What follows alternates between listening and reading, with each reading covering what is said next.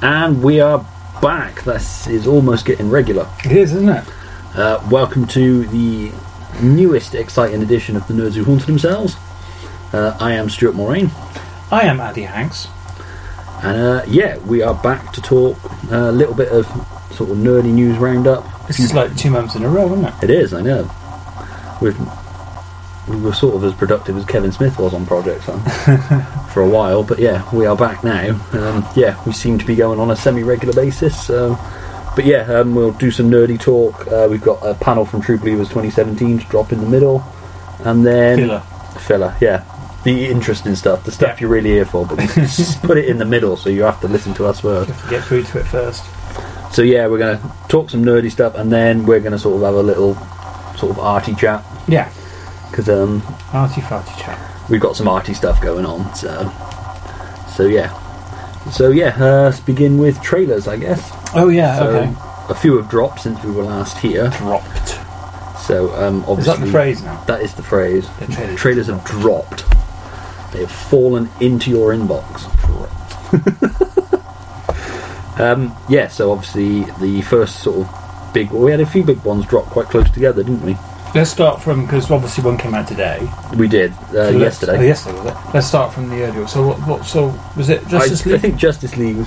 If we do the 3 superhero ones first, and then we're going to deviate slightly from superheroes. But right. So yeah, Justice League was the first one.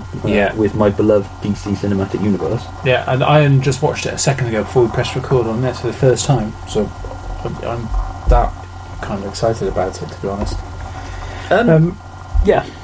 You go first, because obviously I've ranted a lot about Man of Steel, Batman v Superman, and it's just it's the kind of ongoing craze, isn't it? Of Guardians of the Galaxy had some really cool music on it. Let's see if we can do that as well.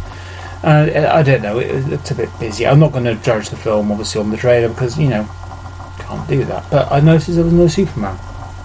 No, like I said, I think they're burying that one. Yeah. I think everybody knows Superman's coming back. I don't know, because he was dead at the end. They had the Inception type of ending, didn't it? Where he did the twirly thing on the coffin, and then it looked like it was going to wobble at the end. Yeah, exactly. And then the dirt kind of boom, and then it ended. But yeah, so I get them not showing Superman. Plus, it's only the first trailer. Yeah, but it filled me with more confidence than when I saw the. It's almost like Batman v Superman one. Yeah, it's almost like nowadays they've got a checklist. All right, okay, it's got to be a really successful superhero trailer. Funky music, check. Quirky one-liners, check. That kind of the whole thing with Aquaman and Batman. See, I like that. I think that's got potential as a relationship. Yeah, it just seems a bit. Well, yeah, maybe, but it just seems a little bit like, right, we've got to put that in, just to show people we're not all serious and exploding. Well, I think they're trying to show that they're a bit more Marvel now. Yeah, exactly. Without being Marvel. Oh, we are so Marvel. I think they've gone so far the other way that they're trying to claw it back, and I think they've gone at this potentially with a bit more of a run-in than Suicide Squad had. Yeah.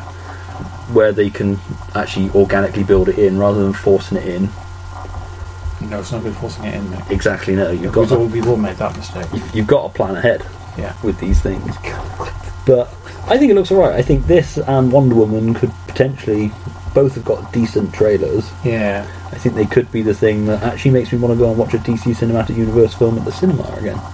But okay, they've released this trailer, but obviously, hopefully, the CGI for Cyborg isn't quite right at the moment, because it looked absolutely bloody terrible. Yeah, I think special effects in trailers should always be taken with a little bit of a. But I don't really understand that. Why release? Why you sell it on? Yeah, I think you sort of have to give it a little bit of leeway that they're not finished. But I think potentially they put it out there as a tester as well. Sort of slide it in the trailer, see if anybody really notices and kicks off about it, and they can see what they can get away with. And but it is bad. It's terrible. It's not great. It's very. There's a bit like in the Spider-Man Homecoming thing, which we'll come on to in a minute, the trailer for that, there's a bit where Tony Stark's talking to him on a roof and it looks like a horrible blue screen background. But not like Superman 4 backgrounds where you could see the curtains, but yeah, I like it. I think it's potentially a step in the right direction. I laughed at a couple of bits. I laughed at the Commissioner Gordon thing. That it's nice to see him playing well with others again. And then Aquaman comes up and says, dressed like a bat, I can dig it. And I liked the what's your superpower, I'm rich, which many people have pointed out is pretty much a riff on the Tony Stark thing. Do you know, honestly, I misheard that. I thought he said a bridge. Because, no, it makes sense, because the following bit, you see that kind of, whatever he does, he bridges the gap in his What, like Batmobile. the tumbler was meant to be? That's what I thought. Oh, seriously, I promise you, I honestly My thought he said it's superpower a is bridge. No, it's I'm rich. I get that now. Jesus. But yeah, no, it looks like it could have potential, unless they've just completely missed it. There's a couple of shots in that trailer I didn't really see the point of, like showing Cyborg as a football player, just a split-second random shot. It's like, why was that even in there? Maybe he's got some kind of... I wonder if he'll get this. I wonder if he's got some kind of code for the Quran on his chest. Are we talking X-Men Gold here? We are. We'll get to that later, I'm sure. We probably will, yeah. Somewhere in it. But also, it was very Iron Man as well. The whole cyber bit where it kind of closed up and he went shooting through the clouds.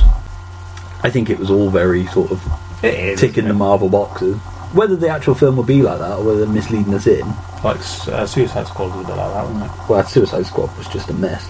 Suicide Squad's trailer actually made me almost tempted to go and watch it, and then I thought better of it and glad I did.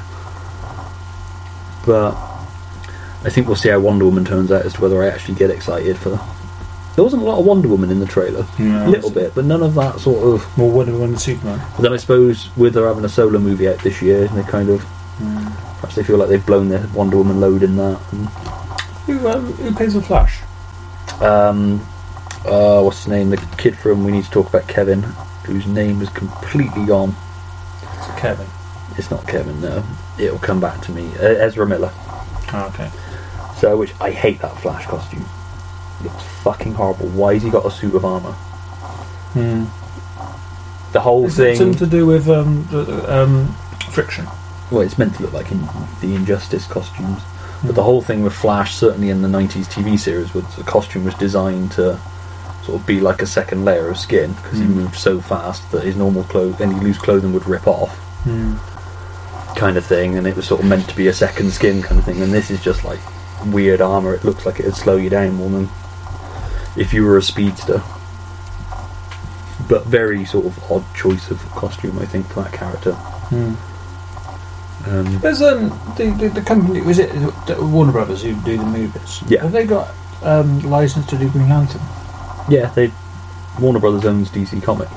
Okay, so it's not like a Sony thing. No. Marvel. No. Warner Brothers own all their... That's why Warner Brothers should have been out the gate a long time ago with the cinematic universe. Yeah, absolutely. So do you reckon Green Lantern is an inevitability? Yeah, I mean that was planned for 2020, I think, a Green Lantern Corps movie. Alright, okay. So he's going to be dead? the Green Lantern Corps. I get it. I'm being funny, everybody. Oh, is that what that is? Happens occasionally. But anyway, the other trailer that dropped around that time was the Spider-Man Homecoming trailer. Yes. Which they dropped it like it was hot. Which is, what, our second full trailer, third trailer including the teaser. Okay. Which this one looked a bit... The first two sort of had a quite light tone. This one gets a little more into the teen angst bit. A bit heavier, and... you're a big Spidey fan. I am a big Spidey fan. I wasn't sure if they let kind of too much information let go in it. You know, there was a lot... You know... there's a lot going on, and you can kind of... Obviously, somewhere along the line, Tony Stark and Peter Parker have a bit of a row, and Tony Stark takes his clothes back, and he goes around like Spider-Man Noir for a bit, doesn't he, with the goggles on? Yeah, which is quite a cool costume. It is a cool costume. Again, I think it looks good. I mean, I enjoyed the last... Well, actually, enjoyed's the wrong word for the last Spider-Man film, but I enjoyed the Andrew Garfield ones to a point. Except what it is a Rhino. Well, I thought you liked the Rhino. No, I don't think. He wasn't in it enough. I bet Shocker's only going to be in it for a few minutes. See, I like that, though. That's very much like the comic, that a major villain would be in it sort of briefly, not be the main thing. Yeah, but it's just a bit of a downplay. It's like frickin' Bane and Batman and Robin, or whichever one it was in Forever, wasn't it? Yeah, no, it was Batman and Robin. That was bad, but I liked... It's like the beginning of The Dark Knight, where it's him still going after the Scarecrow. Yeah. I like that sort of thing, that I mean, But he was he wasn't all Scarecrow though. He was like a shadow of what he was. which so I get that with Rhino. That didn't bother me, and that doesn't bother me if Shocker's in it as a sort of incidental character. Especially if they've got a plan to build him up. I mean, the rumour was that after these next 2 Spider-Man movies, they'll then kick Marvel out and he won't be part of the MCU anymore. Then he'll go back to Sony and do the Sinister Six stuff, won't he? Well, they're on about doing Sinister Six and a Venom movie and all that in their own continuity anyway. And Black Cat and all that. Which just seems fucking odd. Yeah. I think if you've managed to work out a partnership where you can keep churning it out... Plus, it's going to be weird if you've got the same Spider-Man who suddenly isn't in the same world as Iron Man. And Oh, yeah, yes, it would be like it never happened. because they can't recast Like him. a brand new day. Yeah, they can't recast him again after... Well, unless that's where they're going. Oh. That'd be a bit like killing Superman in your second Superman movie. Yeah. It's just not a good idea. But he is it? wasn't dead because the spinny top spun round and stuff. Oh, yeah. Fell over. But yeah, no, I don't know. Marvel movies tend to mislead you a bit with the trailers, I find. They sort of make you think it's going to be one thing, and it's like the second or first Age of Ultron trailer seemed very bleak. If you remember, it seemed very sort of, well, this doesn't feel like Marvel, this feels a bit Man of Steel-y. Feels a lot like DC. Yeah, this doesn't feel like I'm going to have fun. But you know, I mean, I don't know. It played a lot more Vulture, I thought. Yeah, a great casting for Vulture. So finally getting that Spider-Man versus Batman movie we always wanted. So yeah, I get it. But do you think he only got the job of Vulture because he was Birdman? Absolutely. And that was the only thing. Is that the laziest bit of casting ever? Like, you know, Vulture. Who could play Vulture? Let's go watch Birdman at the cinema. We'll come back to it afterwards. He looks good as a big bird. Because he's not who you think of as Vulture. You think like a Patrick Stewart type as Vulture, based on the classic Vulture. No, you suppose he was always an old man with a very wrinkly kind of neck, wasn't he? Well, yeah, because wasn't part of the thing that is the suit made him younger or something?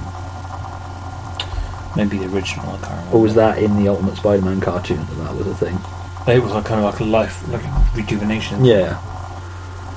But, yeah, I think it's got promise. There's a couple of bits in it that seem a bit... The bit where he's holding the ferry together was a bit Spider-Man 2 with the train for me. Which... Yeah, absolutely. Anyone who would have seen that would have, the original Spider-Man 2 would have thought, yeah, let's not do that, it's too similar. But I think potentially third time the charm to perfect your Spider-Man, because I was never a big fan of the Tobey Maguire ones, and I enjoyed the Andrew Garfield ones, but they didn't quite get the humour of Spider-Man down. He came across as a bit of a fucking snot. Yeah, and a fake as well. When he takes down that first guy and he's doing the pretending to sneeze to the webbing and all that, it's kind of... Plus he fucking mail ordered his webbing. What's that bullshit? Yeah, exactly. There was a lot in those films that really annoyed me. Stolen by the tech, wasn't it? Yeah. To be fair, if the chemistry between Andrew Garfield and Emma Stone hadn't been half as good as it was, it would those films wouldn't have had anything coming for them. Those two really made it. I think that's why it sucked so hard when they killed her in the second one. Yeah.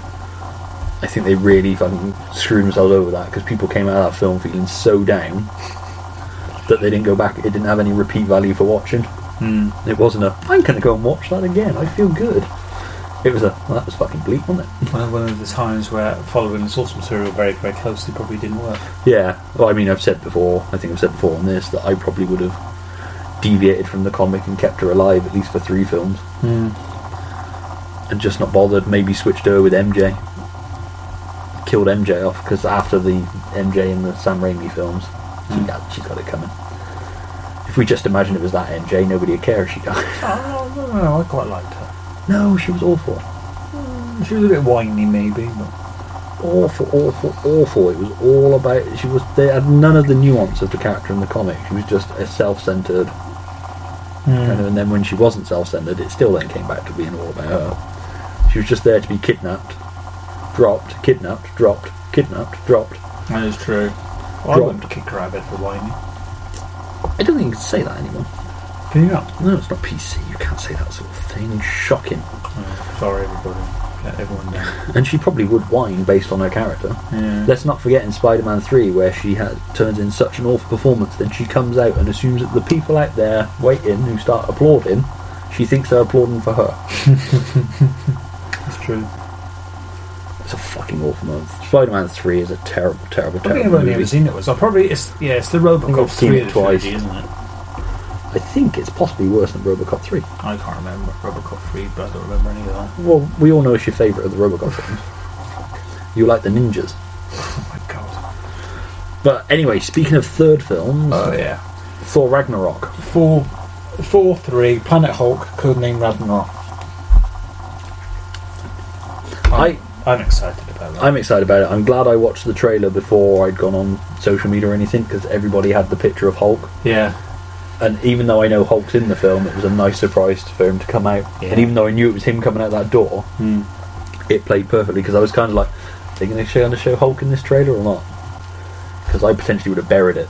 I might have teased Doctor Strange and not shown Hulk. It's Doctor Strange now. It's meant to be, yeah. I think it's meant to tie in with the sting at the end of Doctor Strange. Or the mid-credits sting of Doctor Strange. Remind me. Where it's Thor's gone to see him in the Sanctum Sanctorum. Yeah. Okay. I think that's meant to then be sort of part way into Yeah. Thor Ragnarok. Okay. But Thor Ragnarok certainly ticked your funky music. Funky music, but yeah. That must have again, cost them a fortune. Yeah, but Led Zeppelin. So I can't even afford a Led Zeppelin CD, that's how much. But to be fair, you could probably take one Led Zeppelin song and just play it under the whole movie and you'd still have music to spare. Absolutely. No, I absolutely love the trailer. Love me a bit of Planet Hulk, bit of Gladiator Hulk. It was a nice mood setter, nice teaser of everything that was going on. It There's a nice didn't bit show of too humour in much. it as well. I mean, it starts pretty bleakly when you see Mjolnir get fucking destroyed. Yeah, and a little bit of speaking to camera as well, which is a bit odd. Yeah, I couldn't work out whether he was speaking to camera or whether that was a voiceover and his lips just happened to be moving at the same time. I think he was speaking to camera. I think But so. it's the Flight of the Conchords, What We Do in the Shadow guys and director, so. And there's also a reference behind him to Hunt for the Wilder People. Yes, I saw that earlier on Twitter. Which I didn't spot it until Yeah. I saw some. It was actually the Hunt for the Wilder People feed that posted it out. Yeah, fantastic. That is awesome. What is it? Not Thug Life? No, it's Skunk Life or something. or Skunk Life, something like that. Yeah, I can't remember what it is exactly. But yeah, no, I thought that was a nice touch. It makes me feel like maybe Hunt for the Wilder People exists in the same world as Thor. Yeah, that would be random. If you haven't seen Hunt for the Wilder People, get on it. Yeah, It's dirt cheap to buy. It came out at a really low price for some reason. It's a fantastic movie. So, okay, pop quiz then. In the Planet Hulk story, who is basically the famous character that he fights against? I don't know, 'cause Fights I've never against. read Planet Hulk. You know, And There's I've still actually- not watched the animated movie that's sitting on my Bizarrely- shelf. it's exactly the same story on both the animated story and the comic, but they use two different characters. In the comic, it's Silver Surfer. Oh, is it Wolverine in the comic? No, it's not. No, it's Silver Surfer in the comic. In the animation, it's Beta Ray Bill, which is really random.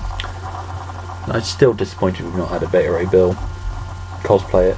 True Believers. No, we haven't. Given that we're at a race course. Yeah, absolutely. You can get those rubber horse heads, can't you? Just fucking BoJack Horseman in the cake. And then the last trailer that dropped that we wouldn't ordinarily talk about, but it sort of has a nostalgia throwback kind of thing, was the trailer for it. Now, I'm going to freely admit that the death of Georgie at the beginning of it is why I never finished reading the book. 'Cause I fucking hated that. Does he actually? I can't remember. I have seen the Yeah, Tim it- Curry one. It rips his arm off and he bleeds to death Really? in the Awesome. gutter. So yeah, so the trailer opens with Georgie doing the boat and, you know, losing it down the thing, and then So he doesn't come back later though? There's a vision. he comes back as a ghost, yeah. Yeah. Because that's in the trailer as well. Yeah. But yeah, because he blames his brother for him dying, doesn't he? But the trailer, the whole thing with Georgie with the boat in the trailer fucking really disturbed me. Really freaky. But then the rest of the trailer is wonderfully creepy. Yeah. Because the Tim Curry miniseries... They played it a different way to the Tim Curry miniseries, haven't they? Yeah, because that sort of started with the adults, and then it sort of... It did weird... I don't know if you remember, but the Tim Curry one did weird flashbacks where it sort of did that sort of zoom into the face. Yeah. And then you'd flash back to, like, their encounter with it.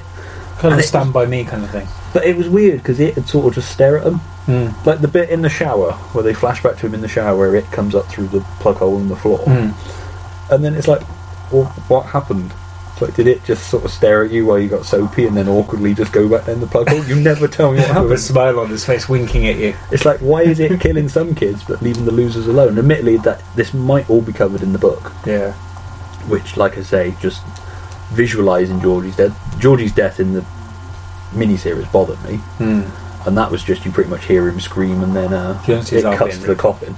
Yeah. Which, my big concern with this one is, am I going to have to watch Georgie bleed to death in a gutter while it whispers in his ear that they all float down here? Nice. But, because anybody who knows me knows I have real issues with kids. Just in general. Yeah. Mine are bell ends. No. Just bad things happening to kids. And like I say, just that thing from the trailer really bothered me for a few days after I'd watched it. That's just the fucking trailer. Yeah. So... But like I say, the rest of it does look compellingly good. Mm. Absolutely. So I'm kind of torn between... I don't often go for horror movies, but that's kind of... I don't. That bit with the slide looks really nice and creepy. Yeah. Because in the mini-series, they're looking through a photo album, aren't they? And then Yeah. it crawls up to the front of the photo and starts talking to them. Which again, I was kind of like, why don't you just shut the book? Just silence that. But from what I remember of the mini-series, it really tails off when it gets to the adults. Oh yeah, did he turn into a big spider? Yeah. I mean, it's a 90s thing, so well, it was made in 1990, so it's very sort of low budget and cheap looking. I'm not... But Tim Curry was good though, wasn't he? Tim Curry was ace. Yeah. That was Really the other good. problem, is it, while he was creepy, wasn't really scary because he was so funny. It's a bit like the later Freddy Krueger movies. Mm. But I'm not really scared of you anymore. In fact, if it wasn't for the child murdering, I'd quite like to hang out with you. I think we'd have a laugh. Yeah, just don't high-five him. But you, just because he's a Burns victim, you can't not high-five him. That's just rude. Alright, I apologise. Fuck's sake. But even creepier is the It trailer that was cut to Cat in the Hat. I know, that was weird. It's been a thing for a long time that Cat in the Hat, you could recut it as a horror movie and it would work. And yeah, that was weird and wrong, but also kind of funny. It's the It at the end, or the cat at the end, where after you see the vision of Georgie, Yeah. and he's coming through the cat. They've done the same kind of thing, recut as a horror movie for Mrs. Doubtfire as well, haven't they? I think so, yeah. Yeah, what if it was a psychological thriller kind of thing? But yeah, no, I thought that was really creepy. It had a really nice, not a nice tone, but you know, a really fitting tone for it. Mm. And I'm hoping it's going to play more creepy than gory. Yeah. They have said that they're not going to shy away from the gore. Mm. But from what I remember of the miniseries, there wasn't a lot of gore. I don't know how much gore was in the book, because it didn't seem to kill that many people. You had one of the adults slit his wrists. Blimey. But because I've not really got any time for gore. That's what put me off a lot of modern horror. A lot of modern horror at the moment, the things that bother me is it seems to be pre-teen kids are a lot of the focus of it, just because, you know, creepy kids seems to sell at the moment apparently, and just excessive gore. And I've never been a gore guy. I go straight. I mean, kind of the what's his name? Jigsaw from Saw. They kind of started the gore fest off, didn't they? They did, because the first Saw is kind of... That's the first Saw. It's very different. It's fantastic. It's kind of creepy sold and out, didn't it? it's oddly more gory for what you don't see. Yeah, and it's clever. Whereas then after that it was kind of, you know, you got to gouge out your own eye to get a key, and or, you know, you've been super glued to a car, or you've got to step on Lego to get to the exit. No, you've got to step on a plug made of Lego. Oh, crazy, yeah. But yeah, so I don't. The horror films that always stay with me were like Halloween, the first Nightmare on Elm Street, where it was the creepy stuff. Yeah, that like was Michael Myers just staring at you. The stuff that I'd much rather come away from a horror film than sort of like going like, the bit. could be down that alley staring at me. Yeah, the bit in trying to get my genres right here. Halloween or Friday the 13th. The woman I'm watching along with what's her face? That's Halloween. Where she looks out of her bedroom She looks window out and of he's in the the neighbour's garden. That's fantastic. That used to freak the hell out of me. That's why we don't put washing outside anymore. Yeah. With Jamie Lee Curtis, yeah. Yeah, well. With the coat hanger. But yeah, it's just, that film is creepy, and yeah, when she like looks down the road and he's staring back at her. Yeah. It's the stalking. Halloween sort of loses a bit for me when it gets to the slash. Do you remember Ghostwatch? Yes, I've got it on DVD. No, really? Yeah. Sarah Green and Mike Smith and Craig Charles. Michael Parkinson. Michael Parkinson, Yeah. And Craig Charles, the Pipes, whatever it was called. That used to freak me out because of what you didn't see Yeah. and what was left in the imagination. I remember the Saturday, that was on the Saturday night, and then the Monday after at school, you, me, and a couple of our other friends, and it was that whole thing of, was that fucking real? Was it fake? It's kind of like, you watch it now, it's like, this is obviously fake as shit. But it wasn't billed as fake, was it? No, it wasn't. But that was what made it so controversial. Yeah. Whereas you kind of look at it now, you're like, how did anybody ever fucking fall for this? Yeah. But then I suppose, how did anybody fall for War of the Worlds on the radio way back when? But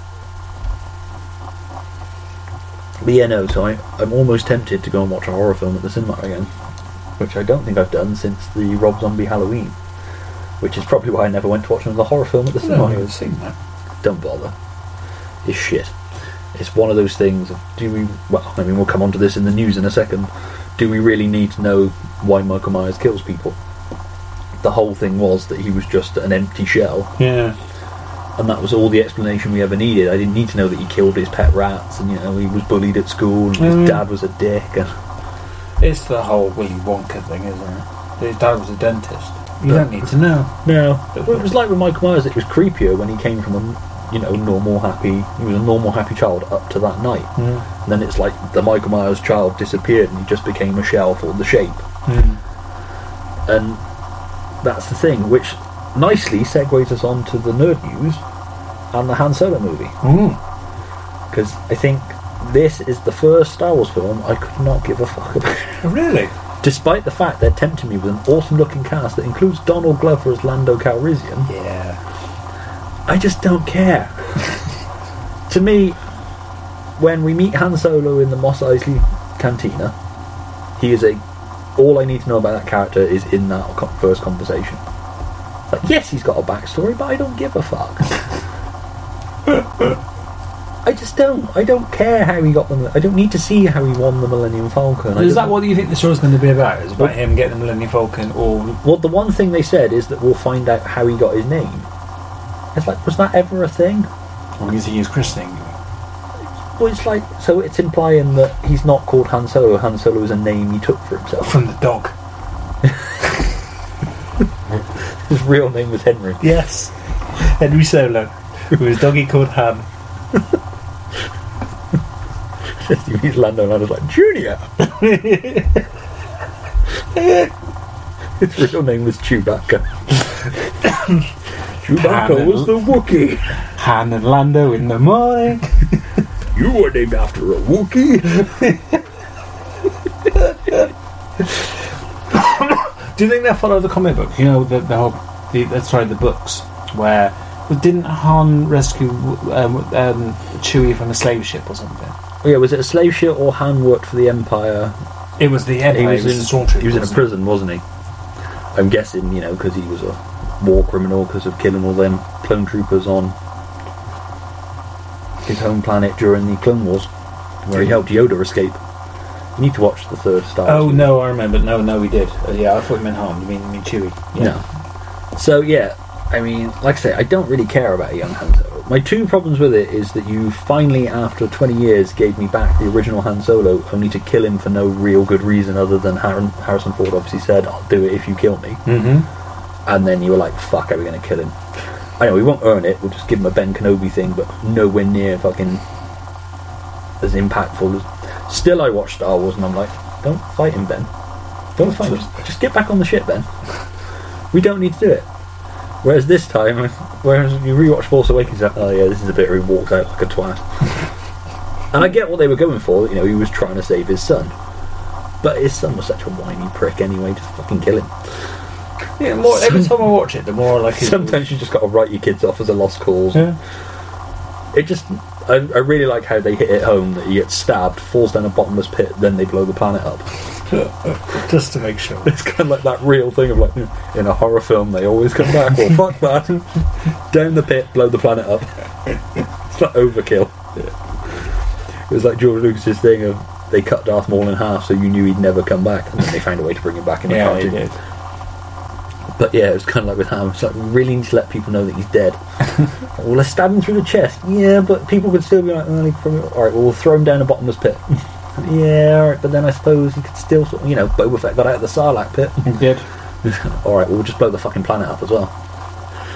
I was half expecting there to be sort of like an end credit scene where you just got a bit of meteor floating through space and just Han Solo crawling up on just it hits another meteor and then that big worm thing eats him. Thank God. I would just went away from retirement as someone falls on him. He said, I'll never let go, Jack. Well, that'd be great. If the Chewie was on this asteroid and Han was kind of gripping onto it. Have you seen the How It Should Have Ended for Force Awakens? I don't think so. Where he goes out there, it's Kylo Ren about to stab him, and then Luke Skywalker pops up behind him and stabs Kylo Ren instead. And Han's like, what are you doing? He's like, I'm saving your life. Like, how do you even know I was here? It's like, I'm kind of a Jedi, it's sort of my thing, remember Bespin? It's like, yeah, why couldn't Luke sense he was in danger that time? Why was he kind of like, yeah, I don't give a fuck this time? But yeah, so anyway, we've deviated well off. But yeah, so you've reintroduced me to the Han Solo that I loved as a kid and killed him. You're now presenting me with this new Han Solo, which feels a little bit like they're testing the waters with a Han Solo movie to recast Indiana Jones down the line. Oh yeah, good point. Kind of like, if we can accept him as Han Solo, we'll accept him as Indiana Jones. So you got that. Then they start doing things like, we'll find out how he met Chewie. Don't give a fuck. I read it in a book once. I was perfectly satisfied with that. We'll find out how he got the name Han Solo, which I was always like, wasn't that just his name? And how he won the Millennium Falcon off Lando. Just gambling. Yeah. The whole thing about his name is that nowhere in any of the expanded universe ever, George Lucas never intended it not to be his name. I was going to say, I didn't realise it was not his name. So why are we suddenly making it? Why has it got to be this mythical thing? Yeah. It's not like where we wanted to know why Darth Vader was called Darth Vader.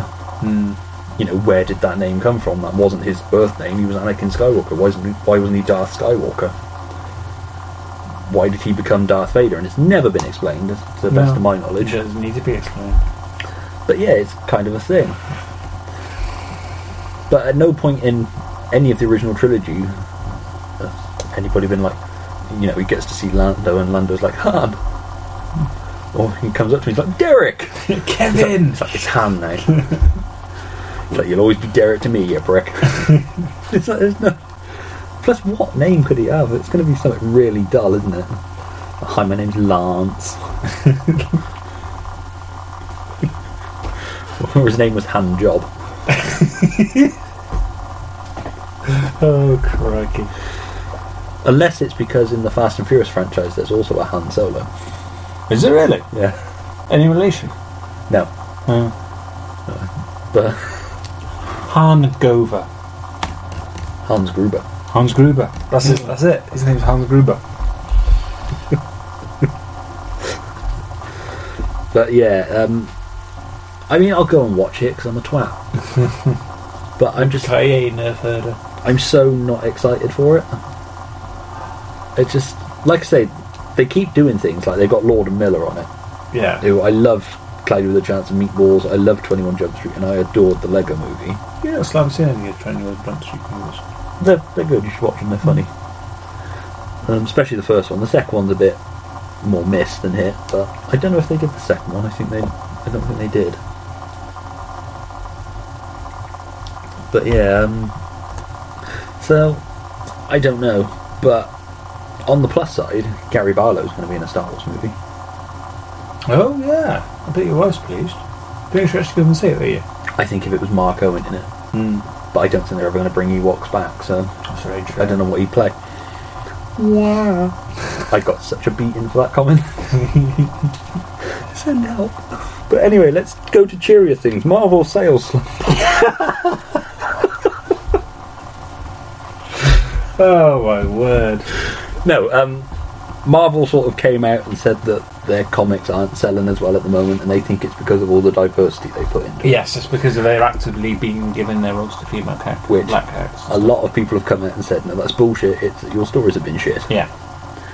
And I mean, with the exception of Spider-Man 2099, I stopped reading. And to be fair, I've not been reading them. I'm just collecting them out of habit. 'Cause since they moved them out of 2099 to present day, it's just not really had the same thing it had for me when I was a kid. Yeah. So yeah, a few people sort of came out and were like, no, that's bullshit. It's just you're doing so many events and crossovers and everything else that it's not really doing it for me. Because to be fair, a lot of the diversity stuff they did sounded interesting. The female Iron Man sounded an interesting take on it. But then you have weird things with Peter Parker, didn't they make him like a billionaire? And I honestly don't know. I'm way out of it, I'll be honest. Miles Morales was in the main universe now, wasn't he? Is there kind of two Spider-Men now? In I the main honestly universe? don't know. Like I say, I've got no real interest in Marvel. I've always been a DC boy. So I don't know if that's kind of got anything to do with, maybe that's part of the diversity thing. I know Thor was obviously Thor's female. Yeah, because isn't it Jane Foster's Thor? Yeah. Spoilers, sorry. If you've made it this far. Well, I've been thinking about Hulk's been doing that for ages. Yeah. Because She-Hulk, Red She-Hulk. I suppose you've got Spider-Gwen as well. How did that work? Do you know? What, Spider-Gwen? Yeah. Is she like a clone of Gwen Stacy? No, I don't Gwen know. Stacy not dying. Do you know, I honestly this don't timeline know. And as a comic book bloody podcast, maybe we should have done our research beforehand. But was it something to do with Spider-Verse? Possibly. Where everyone kind of got... Oh, I don't know. I think the big problem, and I think DC's guilty of it as well, is there's just too many... Sort of gone are the days where... I mean, they've always done crossovers, but sort of like the death of Superman, with the exception of going into one issue of Justice League, has always been within the Superman books. You have to buy all 4 Superman books to get it. Or Nightfall, you'd have to buy all 3 Batman books, or all 4 if they were crossing over into... That was always the big difference between Marvel and DC, wasn't it? It was self-contained within that thing. Yeah. I mean, there were things like... There were a couple of Superman stories like where you had to buy Starman 28 to get the complete story, but it was also done enough that it was just a little thing of kind of remember when we did that thing, and then you have the little editor's note with the asterisk next to it telling you which issue to go look for that in. Yeah. But now it's kind of like, this remember when this happened? Asterisk. This happened in this issue. Remember when this happened? Asterisk. You need to go and buy this comic from a different series. Remember when this happened? Asterisk. You need to read. Yeah, absolutely. And you need to buy something, and the books aren't cheap. Like I didn't even realise Asterix was in Marvel Comics. Yeah. Did you really? Yeah, not Obelix though. It's weird. I think they got a shared deal on Asterix, but not the other characters. But yeah, so it's just such an odd thing. The books aren't cheap anymore. It's like £4 something for a single comic. Absolutely. I don't collect anymore. When I go through my back issues, it's kind of 50p. I know 50p wasn't like a small amount then, but it was not the equivalent of £4 now. And also, if it's a book I love, I will pay the price for it to support it and keep it in print. I find I'm straying more recently towards small press stuff. Part of the thing of doing True Believers is that I found so many interesting comics from small press, and partly because the big 2 just aren't grabbing me.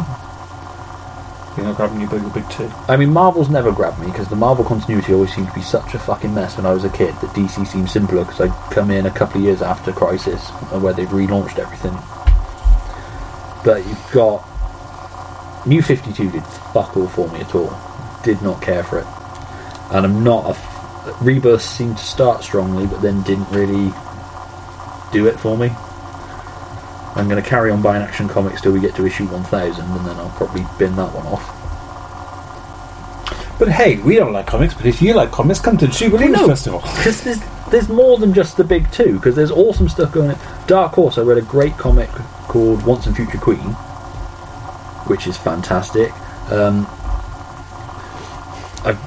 Like I say, a lot of small press, King Legacy, Inheritic, Red Mask from Mars, Brethren Born, all those sort of ones that I picked up from speaking to people who've had tables at True Believers or catching up on other comics. Sadly, I don't buy many comics at True Believers. I tend to then either email them afterwards and be like, I didn't get a chance to get your book. But I really... No, never asked for a freebie. I've been given freebies and I feel fucking horrible afterwards. It's terrible getting freebies. I hate it. I always offer to pay, which then it's like when do you then stop offering to pay because you then don't want to insult people? I like freebies, by the way. Don't be put off giving me free stuff. Oh dear! Don't give him free stuff. You only encourage him, please. But yeah, no. So there's a lot more interesting stuff going on out there, and Terry Moore's stuff. Motor Girl, I'm really enjoying. So there's more than just the big two, and I think the big two at the moment are the big two feel like they're there to sell books, not to tell stories anymore. To fund their cinema. It's kind of, yeah, it is. It's kind of, yeah, it's not there to tell you a story to compel you. It's there to make you buy it. It's about an event. Yeah. And there's so many people that flip them. It's like the X-Men Gold. The amount, because obviously that's been pulled because of the hidden messages in it. Well, yeah, they pulled the first issue. They're going to reprint it. But those ones that obviously it wasn't pulled off sale, so people are selling through on it. But the price hike on it on comic selling sites and that. Oh, really? Yeah, because obviously it's absolutely a collector's edition now, and people are just going into comic shops, buying up whatever they got left, and then flipping them for 30 quid each online. Yeah. So explain that then. Basically, it was the artist, wasn't it? Apparently, it was allegedly, well, not allegedly at all, but Marvel didn't notice. It was messages hidden in numbers. Yeah, that were messages. The Quran and stuff, wasn't it? Yeah, and there was a thing of Kitty Pryde stood outside a jewellery shop, and they'd obscured it to just Jew next to her head. Yeah, and then there was number 22. Yeah, I think it was, which means something. Yeah, it was all sort of hidden messages and that, which obviously controversy. Marvel were like, "Fuck, we didn't spot that. We're pulling it." So they pulled it. They're not printing anymore to correct it. They're going to correct the digital one, and then obviously in the trades it will never be that. So those ones that went out first printing are like the hot ticket, but it'll die off. It was the same as when they quote unquote killed Donatello in the current run of Ninja Turtles. Did they? Yeah, but they didn't. He didn't die. He survived. They put him into Metalhead for a bit, and then his body became well again, and it was back. It was like he was never going to die, but everybody went fucking apeshit. They had to have that comic. So you get the fucking flippers who go in and buy up whatever copies they can at the price the comic shops sell it for. Yeah. And even some comic shops that see this and bump it up to make it, instead of the £3.50 book that it should be, because it's become suddenly the hot ticket, they'll bump it up to like 20-30 quid. And people will buy it at that price. And that's the fun. I was thinking earlier, it's really weird. There's nothing else that you would pay a higher price for. You wouldn't buy a video copy of Ghostbusters because that was the first appearance of Peter Venkman. No, it's very true. Or you don't buy, the video of Bill Murray's first film because that was the first film with Bill Murray in it. It holds... Nothing else holds value like comics. In that sort of medium. Obviously jewellery does, paintings do, that sort of thing. It's very true. If they released a first run of DVDs and it skipped for 2 minutes and they didn't play the first 2 minutes, you take it back. You wouldn't keep it because it might be worth a lot of money in the future, would you? No. But a print mistake in a comic, it boosts the price right up. And it's, it's the collector mentality. And I get that, that thing then becomes rare, but it's just such an odd thing. And it's this immediacy of, I need to have it because there's hype about it. True Believers, there's going to be a mistake in next year's one. You want to be there, it's a collector's item one. It'll be really rare. There was a mistake in the first True Believers programme we did. There was, wasn't when the picture Jack Lawrence's picture was upside down. The picture was up, because unfortunately Jack couldn't make it, so we've never seen it. But if he ever listens to this, he'll know. Yeah. But it was weird because we proofed that. We bloody did, yeah. But it was my fault. It was something to do with the PDF, and I think I changed it with a links over or something. See, it's why you shouldn't employ friends. Employ? You don't get bloody paid for it. Not do I. What's this about you not having freebies? I've never been paid. It's been 5 years solid and I've not made a pen.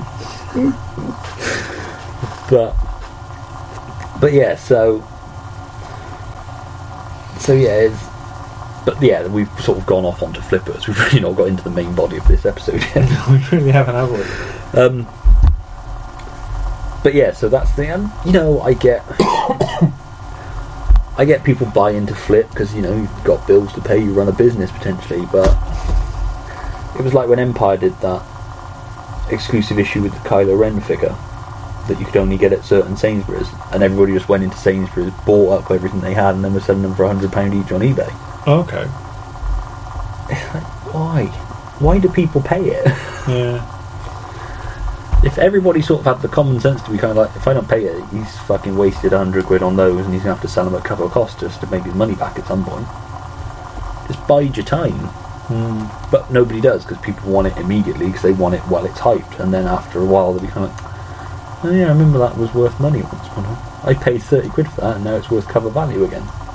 They just don't hold their value as well. Admittedly, that X-Men Gold one potentially will, but if there were so many printed and out there in the world anyway, it's not going to be like an Action Comics #1 or a Detective 27, where there's so few left in the world. Yeah, that's the whole point of the comics, though, isn't it? They don't, you know. A first print is still a massive, fairly big run. It's not going to be that uncommon. It's not going to be like a first printing of a small book like Walking Dead or Strangers in Paradise or something like that. That it holds its value because it's an indie run, so it's had a small print anyway. Yeah. This is a Marvel book that they had a lot of confidence in the launch. There's going to be a lot of copies out there. And I'd be lying if sometimes I wouldn't think, you know, well, I'm going to pick one of those up just because, you know, it has this story with it. But my problem, I'd be a shit flipper, because I'd always be sitting on things thinking, I'm not a dolphin for one. But no.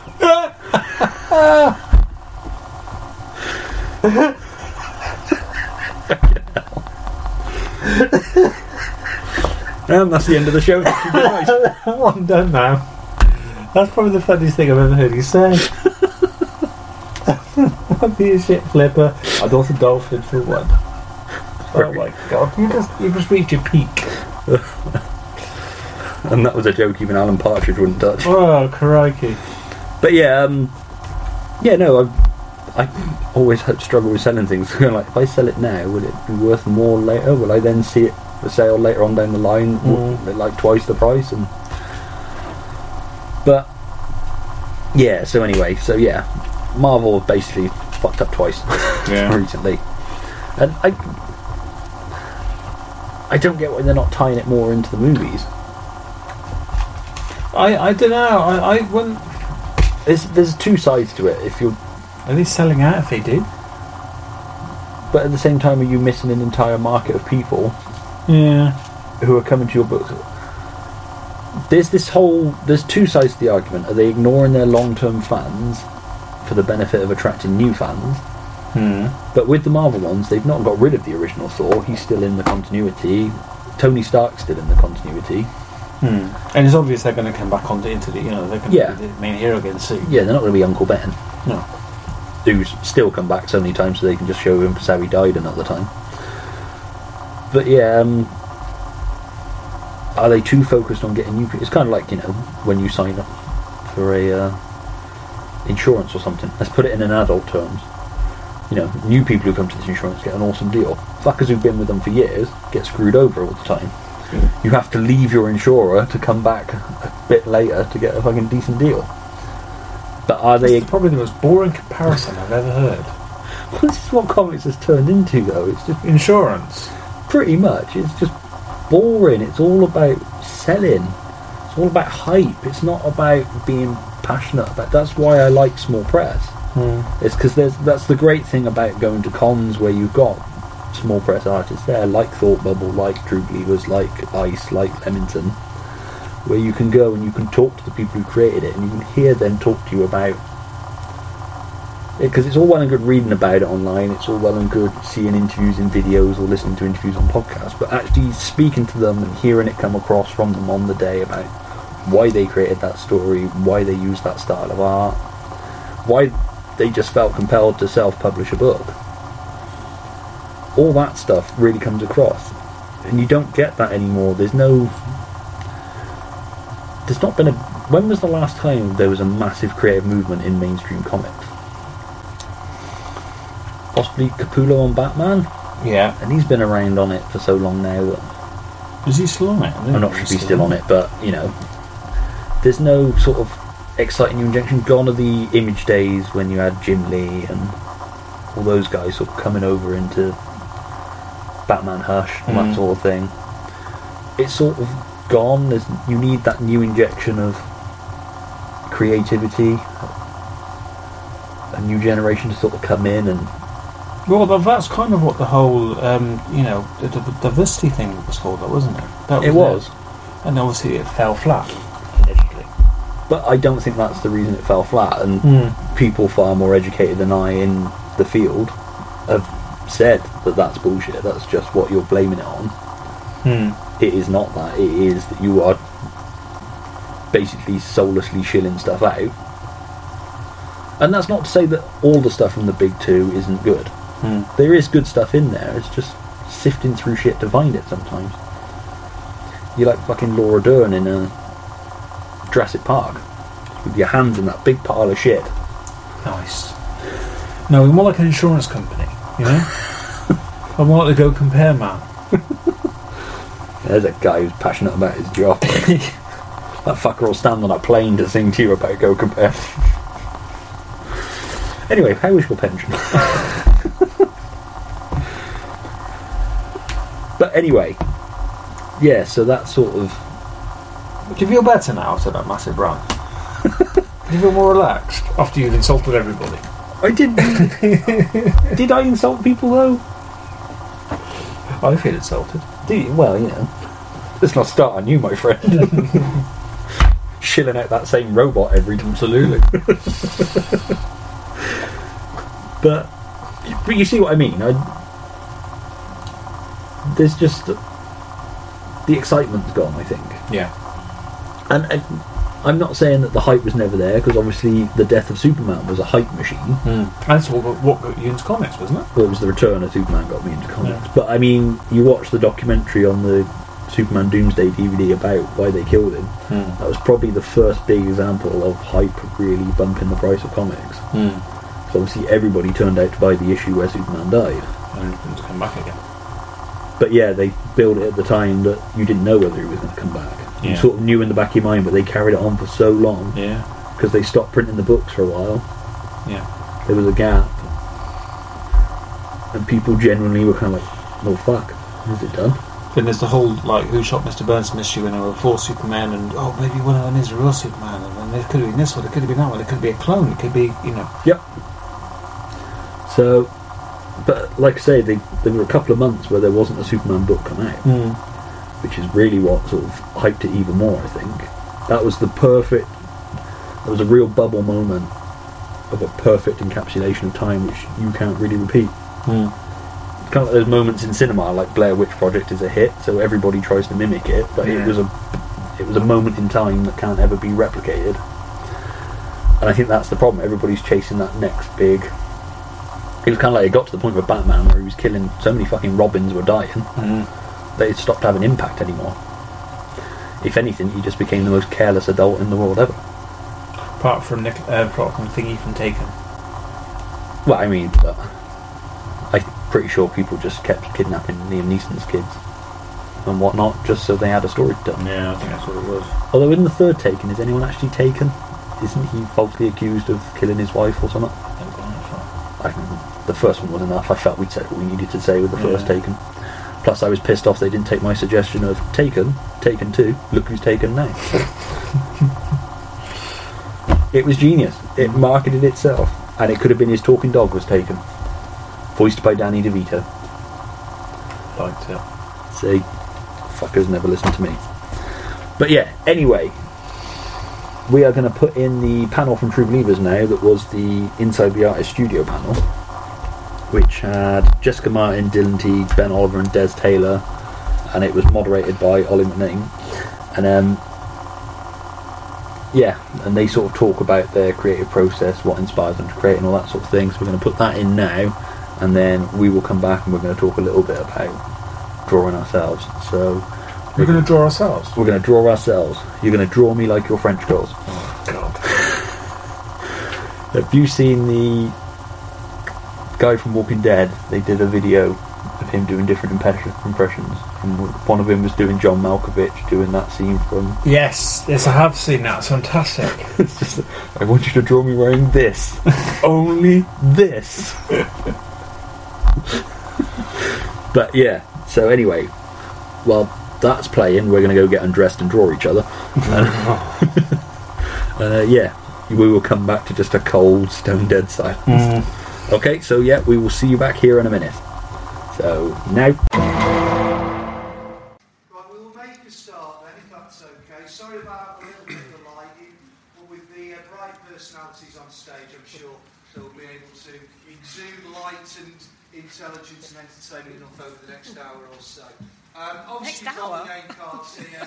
Des Taylor, Jessica Martin, Dylan Teague and Bella Oliver. Hopefully you're aware of their work. If not, over the next 50 minutes, 55 minutes or so, I'm sure you will be more than aware and hopefully go and speak to them at their tables after this. And so we're looking at the process behind the art. And I know that what I'm looking at here is 4 very different artists who work in very different mediums, and I'm going to go therefore all the way over to Des, only because my last panel I started over on this side. So all the way over to you, Des, and then work through, and then we'll mix it up a bit. And just really, I suppose, introductions to the audience, please. People might not be as familiar with the stunning work all 4 of you have done, and also people like Jessica who does the writing and the artwork at the same time. We can then talk about the process of how you got into this wonderful, magical industry. And also the processes you do, and hopefully, sounds like a lesson plan. Isn't it? That's what I'm saying. We will have got plenty of time for people to ask questions and probe you deeply. All right, fair enough. Des. Where do I start? I'm Des Taylor, just in case you didn't know. Pretty much famous for my pin-up art that I do. I do some work for DC Entertainment. Most popular was the DC Bombshell line. That happened last year. It's been on telly as well. Yeah. Know me from tell them about that. DC Fancast on Sky One. I'm co-host on that show. And as the day goes by, you can find out a lot more of the stuff I've done. You won't believe half of it, trust me. But, yeah, it's quite exciting. Okay, I'm Jessica Martin, and I am a recovering actress. And I started my recovery when I rediscovered my inner art girl. In 2010, I took up my sketchbook and started sketching like I was possessed. I'd always loved it as a child, and I just got back into it. And in 2013, I self-published my first comic, It Girl, which is on sale on my table downstairs. And whilst doing that piece of work, I was working on this, which is my first graphic novel. It's a work of fiction. It's a historical adventure romance set in the 1930s in the film industry. But my twist is that the heroine of my story is a very talented artist, and she works in the creative department of London films, and she goes to Hollywood. And so my interest, I've mentioned that I'm an actress, but I've always been fascinated with how things work and the invisible people in my world. You know, I always sort of look at a set when I go on stage in a fantastic show, as I did recently. I did Big the Musical, and the workmanship and the craft and the imagination that goes into all those things before an actor even reads a script has always blown my mind, and it's the true magic. So I'm celebrating in my work. I celebrate the unseen, which makes the scene. Dylan. To follow. I'm Dylan Teague. I've been working for about 20 years. I've done most of my work for 2000 AD. I've also done a few French graphic novels, a bit of storyboarding for the BBC. What sort of things for the BBC, Dylan? I did storyboarding for Class. It was a spin-off show from Doctor Who. Only did one episode. So that's something you have learned today. Yeah. You do some work for Aces Weekly as well, don't you? Yeah. As well as 2000 AD. Do you have anything running on Aces Weekly at the moment, which is an online digital weekly comic? Not at the moment. It finished a few months ago. I did a strip called Codename D that I wrote as well. But it wasn't very well written. Well, I'll come back to you on that one. Ben? So my name's Ben Oliver. I've been working for about 17 years professionally. Started with 2000 AD. Worked for a London company called Comex. Then kind of got spotted by the American markets. I went to DC, did a bit for Marvel, back to DC, and in the meantime, doing various bits and pieces for Wizards of the Coast, and it's easy to forget. It's almost like I've got like a roller coaster button and I can't remember anything. I know what I completely forgot. I did a panel at a show last year, and I completely forgot. If anybody's seen One Direction, This Is Us, the movie, well, I worked on that. Yeah. I was. I can see now. I spent about 2 months drawing the boys. Yeah. In the movie, if anyone has anyone seen it? Yeah. It's actually all right. Everyone wants to admit they've seen the One Direction movie. Yeah. Come on. It's not that It bad. was a few years ago. We'll let you Yeah. off. When they sing. Spice World. When they sing Teenage Dirtbag, if you blink and you miss it, they turn into kind of superhero characters. Well, I did that. Yeah. Wow. Yeah. There'll be a quick influx on the torrents tonight. Robert Downey Jr. shared one of your Oh, yeah, pictures. it did. Yeah. So that's quite amazing, because obviously already it's even more eclectic and varied than I thought. So I'm going to start at this side now with Ben, and really maybe talk about sort of which medium you're most comfortable with. Is it pencils? Is it ink? Is it those sumptuous paintings? You seem to enjoy doing covers. Is that where you're most comfortable before we sort of spread out and really dig down deep into the detail of the process? Yeah, definitely for me it would be full colour work. It's a lot quicker to do it in Photoshop, but when I first sort of taught myself Photoshop, I tried to apply the way that I painted traditionally with acrylics and colour pencils into Photoshop using layers. I was never one to kind of put a lot of paint on a canvas. I would build up layers of colour. So, but yeah, certainly for me, I'm far more comfortable doing individual pieces than I find interiors much harder. Right. Just for me personally, I just find it more difficult. It's a lot more work. I do enjoy it, but it brings up all sorts of its own problems. There's the fun of storytelling, but then there's, the horror of knowing that you haven't got it quite right, but you haven't got time to fix it, and deadlines, and so for me personally, I definitely prefer to do either cover work or individual pieces. And with the Photoshop, is it all? Do you work all digitally now and just make it look as acrylic and as painted as possible as I can see you work? Yeah, it depends. I don't specifically try to make it look like I've painted it. Right. I don't mind either way. I quite like it. Yeah, it's not a specific thing that I go for, that it must look like it's traditionally drawn. A mixture of both is fine with me, and like constantly experimenting. You see people using it in different ways.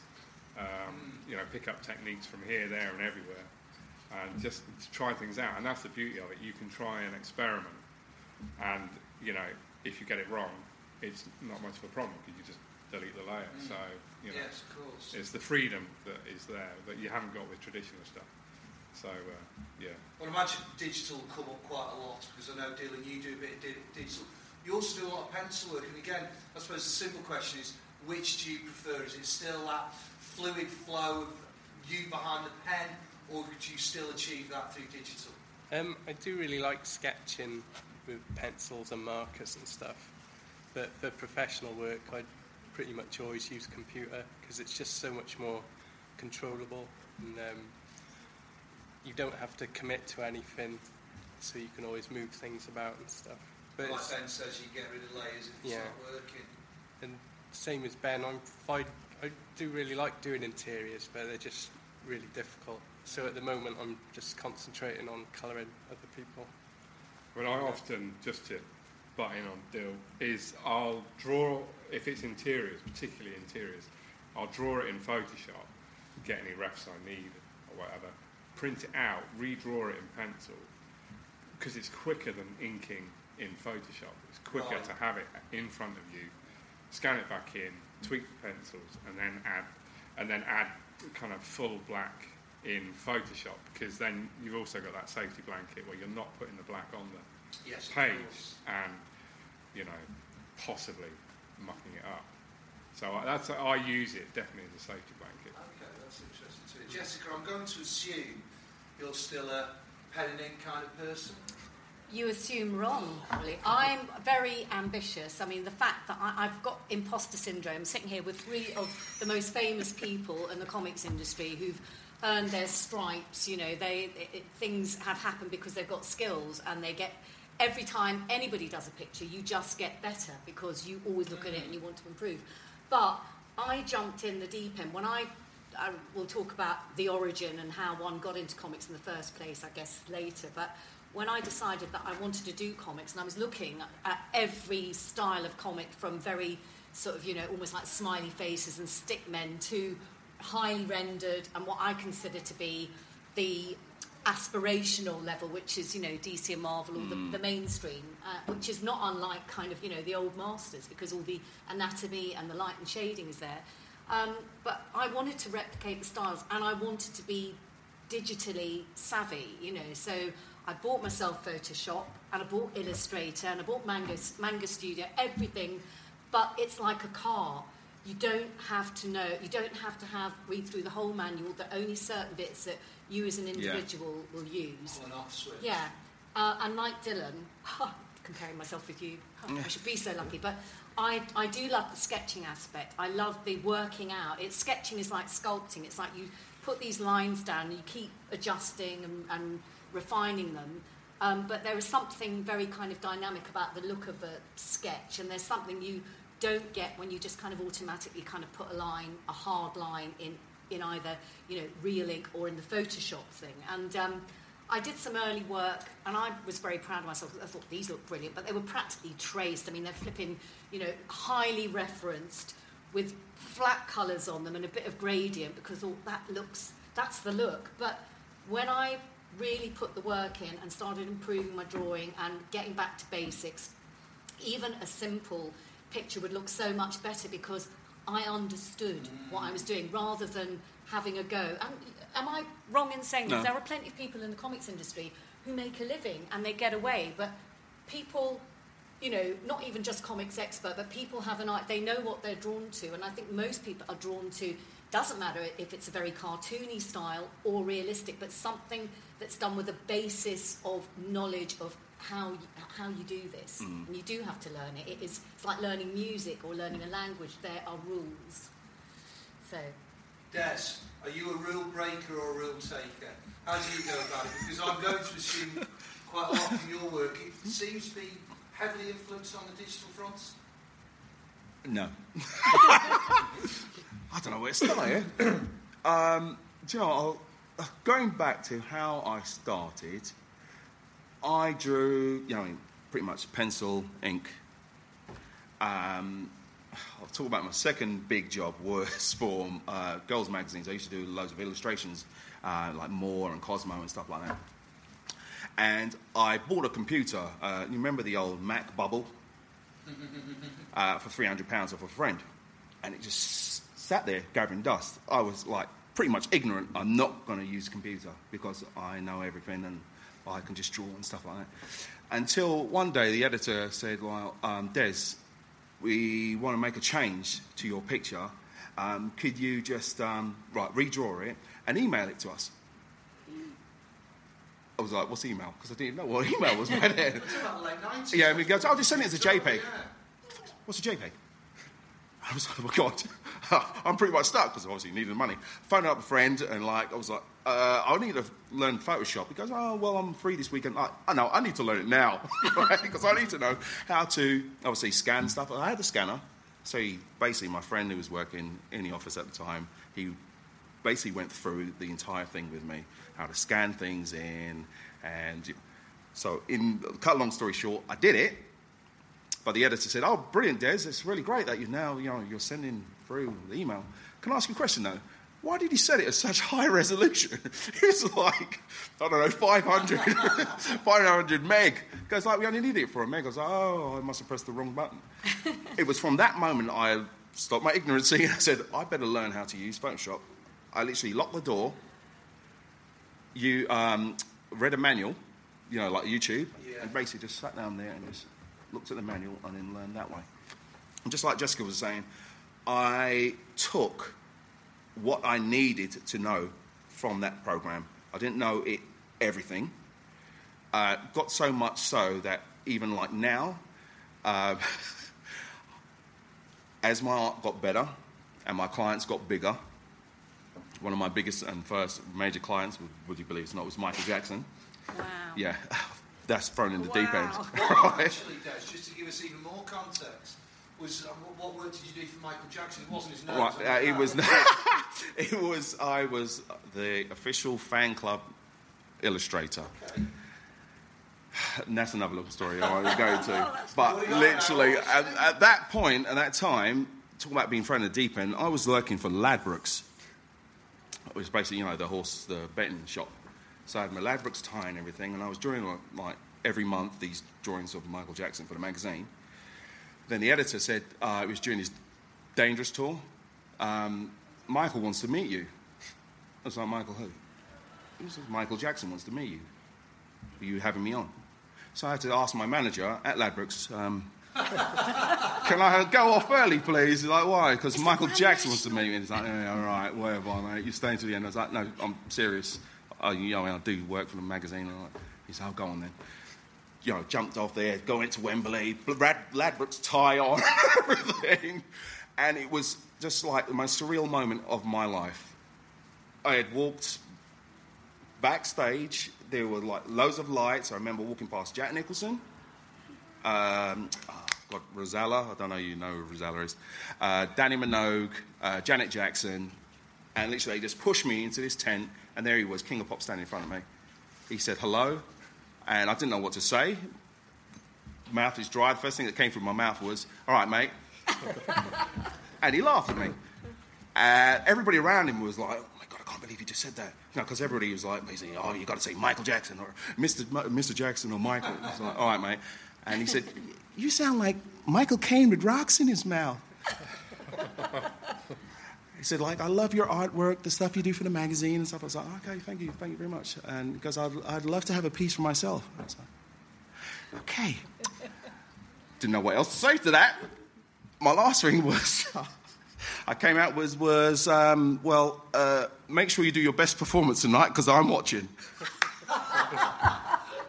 And literally everybody else fell around me, and then from that, literally, everybody just jumped on the bandwagon. This guy's doing stuff for Michael Jackson, and the magazines came on, this, that, and blah, blah, blah. And then I had to literally stop mucking around and learn the trade properly. So, I went, researched the materials, inks and pens, Photoshop, how to scan and use Illustrator, and then I took it seriously from then. So yeah, thrown in the deep end. Then there's meeting Michael Jackson, isn't there? Yeah. The networking comes to you. Oh, trust me, I have lots more stories that are crazier than that. But it's literally, you're thrown in the deep end, but it's good to have, like, the knowledge of, the basics. You can get by very well and make, a good living by knowing the basics and stuff. But at some point, you can't be ignorant. You've got to really learn everything because, people are using InDesign now. And, they want their books all done in InDesign. I don't know how to use InDesign. I'm still, like, putting things together in PDFs and stuff. So, it's just a progress of, being thrown in the deep end and just, like, researching, doing a lot of research. So you started off with a full-time job. Yeah. And then segued finally into full-time art with a little bit of help from Michael Jackson. Yeah. I'm sure you'll tell us what you've done eventually. And I know, Jessica, same with you. So, you've touched upon your full-time career up till now and how you still things like Big over Christmas as well. And so I'm going to come back to you in a moment and say, how did you juggle with it? Yeah. Dylan, Ben, were you always full-time illustrators and then went into comics? I want to know about, I know this word journey, I want to know about how you got to where you are today without using the word journey. I used to send samples off from when I was about 18 to different companies. and I started getting feedback from 2000 AD with Steve McManus, and he used to send me sample scripts and give me pointers, and I sent him a letter saying, do you think I should go to college, or do you reckon I could get professional work? And he said that I should risk trying to get professional work, but he also put me in touch with David Roach and Mike Collins, and I went to see them, and they offered me a place in their studio. And Nice. so, and I managed at that time I could get on a government scheme. Oh, So I remember got- when the government gave money away to sort of poor people and class people, yeah, to encourage us, yeah, those are the days. So I got on that for 6 months, and during that time I traced down Mike's layouts for him, and David Roach would introduce me to lots of different artists' work. But at the same time I carried on sending samples off to 2000 AD, and luckily as soon as the training thing ended I got offered my first job. So on-the-job training and also perseverance and finding that link with Steve McManus in 2008. That's a wonderful story. And I think it's certainly in this world it's good to hear that, you know, university isn't the be-all and end-all. Ben, what about your own story? I went to university.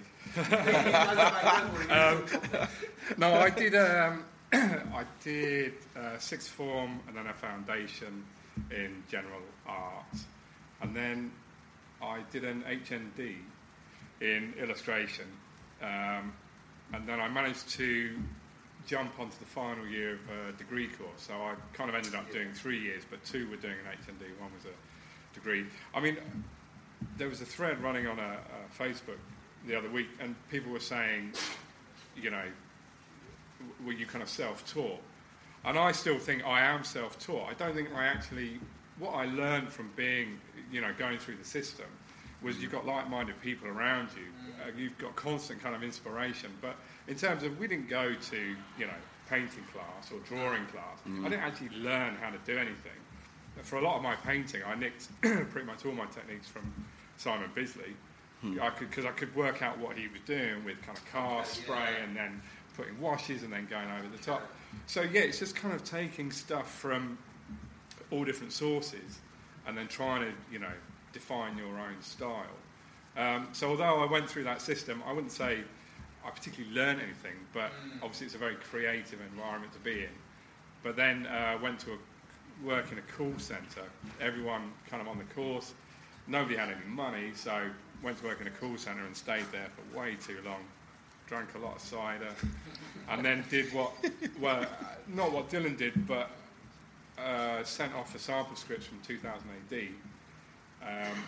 And I did one, and it was Andy Diggle at that time, who was editor, and he responded and said, "You're not quite there if you follow these pointers."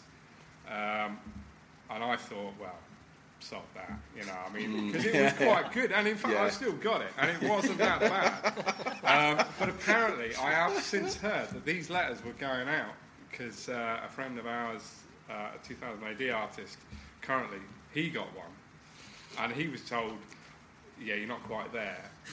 But that wasn't actually the truth. It was because, I don't know if they just weren't hiring or anyway. So 2 years later I did it again and basically got a job there. And in the same year, that was 2000, I met Comics, who were this young kind of upstart comic company. I remember that. Yeah, I remember that. Yeah, Dave Hine did work for that. I don't know to be honest. I did a book called Puncture, and was there for 3 years, and it was really good. It was a very good experience. But that's how I think I got my first job, is because they brought out a new comic, Judge Dredd, Lawman of the Future. Right. So there was more openings for artists. Yeah. So, It's there's, not just right place, right time. It's Yeah. like the talent has to sing through, doesn't it? well, I think there's a certain amount of artists and a certain amount of work, and sometimes if you're sending stuff in and they've got plenty of artists, you're not going to Yeah. get anything. Okay.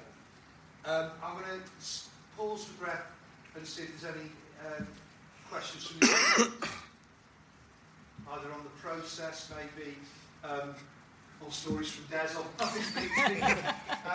If not, I will wait for more than 1.6 seconds, which apparently all teachers wait that- for when we ask a question. Any questions? Anything? What team do you support? Anything? I'm just wondering if you have any tips for someone starting out day one, you know, how do I Who wants to start with that one first? Well, the main thing is just draw. I know it sounds obvious, but I second that nomination. Yeah. draw as much as you can. Draw. Go to live classes. Keep a sketchbook. Just get really good. And Yeah, you just practice, and do it all the time. You still see some people, they'll come to you and show you their folio, and it's kind of 2 half-finished sequential pages and a couple of, rough sketches, and it's just not enough. So when you get to the point where you want to start submitting stuff, I mean, I would say, is it 3 pages or 5 pages they want to see? 5 pages I want to see sequential, yeah. I would personally, I'd want to see 5 at least.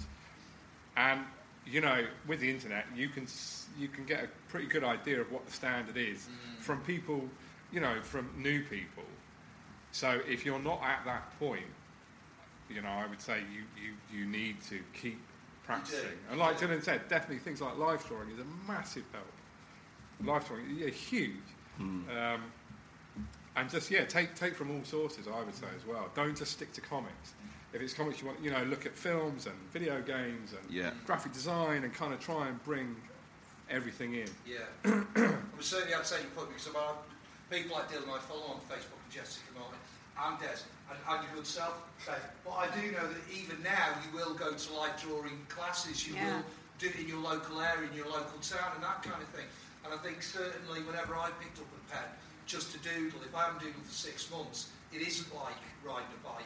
It's almost like starting again. It's almost, and I think, Jessica, if I come to you, because I know certainly your process of artwork when you're on stage, when you're in touring, how do you go about fitting in your passion, your refound passion for art? So only a few years ago, and producing something like that is quite a big thing. Going from a relatively 2 small comics to a huge graphic novel. Literally overnight, and writing it and drawing it yourself. How do you go about doing that and juggling effectively your first career that may someday become your second career? And I'll ask the same question to you, Des, with all the different fingers in pies that you've got nowadays. Well, the guys are saying draw, draw, draw. And if you are... It's not even serious, because this is not a serious thing. This is a passion project. If you're not passionate about it, if you're just thinking that, this is an easy... Because everyone does think, drawing, it's like breathing or whistling. It's surely everybody does it. Everybody may do it, but nobody does it. You're talking about the interiors, for instance.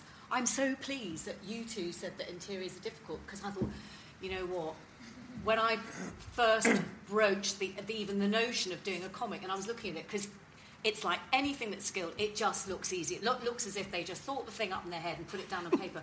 Bloody hell. And then I've got these textbooks, perspective, penciling, layouts, inking, all these factors to consider just to draw one little scene in an imagined environment with people wearing specific oh my God, let's not even go there, because I don't want to put you off. But go back, your first question, how do you fit it in? So well remembered. Most recently, as you so rightly said, I did Big the Musical. I had a small part because I'm a lady of a certain casting now. I've been in the business many, many years. I was an ingenue, very well known, was on telly, West End musicals, and now I've got they sort of rediscovered me. I'm playing mums in musicals now. This is what I do. But glamorous mums, I glamorous mums, thank you. But it's like, oh my God, another actress would be thinking, darling, I'm not a mother. I don't play these. And I'm thinking, hooray, I get to be part of the fun, but I get time in my dressing room to do my thing. So in rehearsals for Big, it was October time, and there was this thing that I noticed a lot of artists were doing, something called Inktober, which was a daily drawing inking challenge. Cool. And somebody had said to me casually, said, "Oh, Jessica, are you doing the Inktober?" And I thought, oh God, I love it. I love it when somebody throws a gauntlet. I said, yeah, I'll do that. So every night, I was up to like 12 o'clock at night doing my flipping Inktober promise. But I produced really good work because I put in a lot of very hard work. My book came out last year. And going back to the thing about teaching yourself or going to classes, I invested some of my own money because I'm not earning very much money doing this yet. But I spent some money to go to an art school in London which specialises in teaching art as as it's come down from the classical masters, which sounds really highfalutin, but basically it's how to draw realistic-looking pictures, and you can only do that with reference, with life drawing, and understanding how things are in proportion, and viewing, if you like.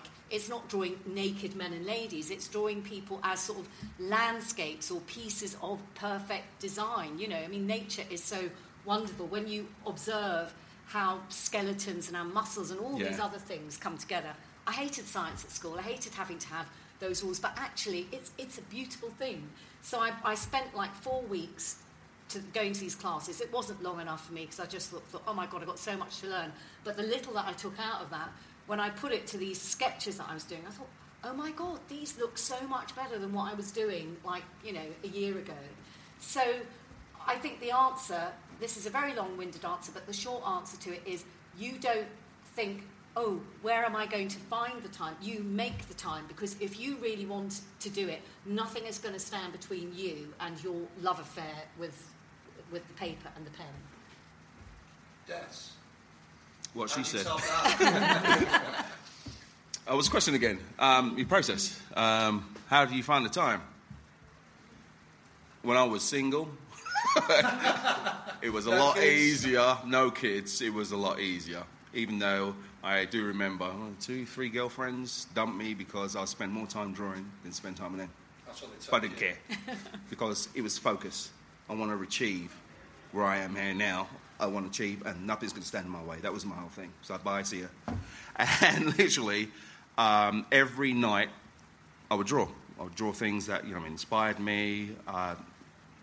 Pause video and look at poses from like video, because obviously I didn't have a life model in front of me or anything, but everything I got was from film and stuff.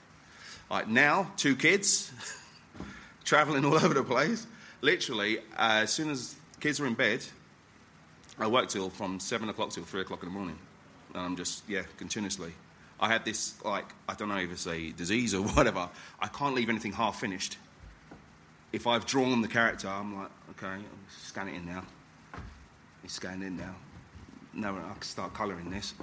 I keep colouring. I'm like, right, the colouring's done, the character's done. Oh, I've got to do the background now. And I've just got to have the whole thing done before I go to bed. And then even when I'm in bed, I'm thinking of next scenes. And I think I work differently to most other artists when they're creating their own comic books. Because usually, you have your script first and you know exactly what you're doing. I pretty much have an idea in my head and I draw all the scenes that I want to happen in this book. And then when they're all done, I throw them on the screen and I look at them and then I put in the in-betweens. Well, she would say this to him, so I need to draw that. And then he would say, oh, hell no. And then put that there. And then somebody will come through the window there, so I'll put that there. And then that's how I do it. So I fit in all the pieces. And then when it's all done visually, that's when I write afterwards. He would say that, she would say that. And then when I've read it, no, it doesn't sound good. I'll go over it again, and then I will rewrite over it until it works. And that's how I work. Because I've had people that say, oh, I want to collaborate with you and write. I'm like, okay, write me a story. I'm still waiting. You're like, for a year or whatever. Yeah, I'm still working on that first page, and you're just like, I could have done this myself. One of my biggest achievements was a book I don't know if you're familiar with. I did 2-3 years ago called Vesha Valentine.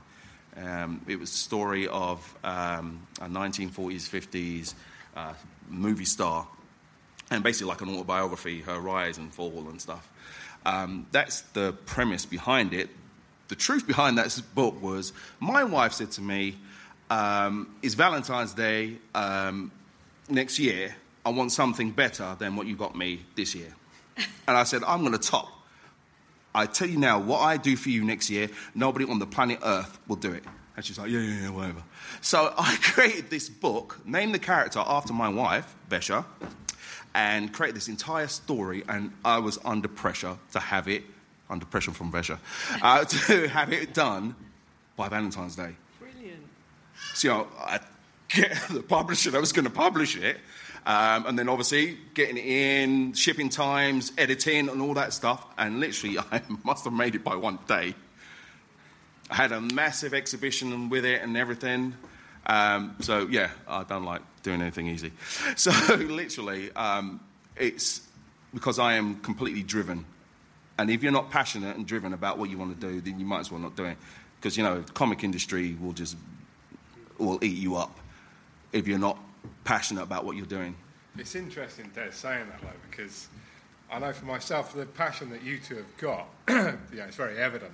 But I'm kind of... I mean, I wish I was more driven like that. Yeah? I mean, sometimes, you know, you really want to draw something and you get a new job in and it's exciting, certainly at the start, you know, you're really into it. But, yeah, I wish I had a bit more of that kind of drive in terms of thinking of things that I might achieve, because I'm more than happy to sit there and wait for the jobs to come in. But that's why, isn't it? Luckily, normally they do. Yeah. Because I think that I am kind of inherently lazy, but I think that when I do a piece of work, hopefully you can see that, you know, I am putting effort into it. Yeah. I'm not talking about effort in that respect. I mean, you know, I always want to produce better work, always. But I haven't got that drive, you know, where I would be sat up in my you can switch off and go, right, I've done enough, that's good enough for me. Yeah, I'll have a nap. Oh, don't get me wrong, if you like Champions League football's on, I'll stop to watch a football, but after that, I've got to get back on it. But yeah, I do sometimes think, God, could I have achieved a bit more if I'd actually just been a bit more, you know, Dylan, driven. have you got that passion that makes you think at 1 in the morning, do you know what, I should have actually thick a line around that character? So no, that's a common thing with artists, it's never good enough. And I suppose this is where deadlines help. I said, you know, at some point you've got to release it into the wild. Well, that's where my sort of laziness comes in as well, which is why I just do colouring now, because I find it... That is lazy. You're bloody That is brilliant. lazy. Sketching. Get sketching. Make your own stuff. If you came here to be inspired... We know that's a skill in itself. I think you've been a bit too modest with your colouring work there, Dylan, because we know what a good colourist can do to a good artist or even a mediocre artist. So don't sell yourself short on that one, matey. But getting back to the idea, what we've got is it's almost like a divide of the very passionate over there for different reasons, and the people who maybe have got into a rhythm and a groove is what I'd like to call it, rather than anything else. So I suppose my next question, before throwing it out to the audience, who gives them time to maybe think of a couple of questions, is, and I've picked up on some of this, going back to things like the interiors, there's got to be things you don't like drawing. Do you start off with the things you do like drawing, or do you think, right, get the crap stuff out of the way, get the car out of the way, get the dog out of the way, then do the figures? I do that now. I never used to, but now I do, yeah.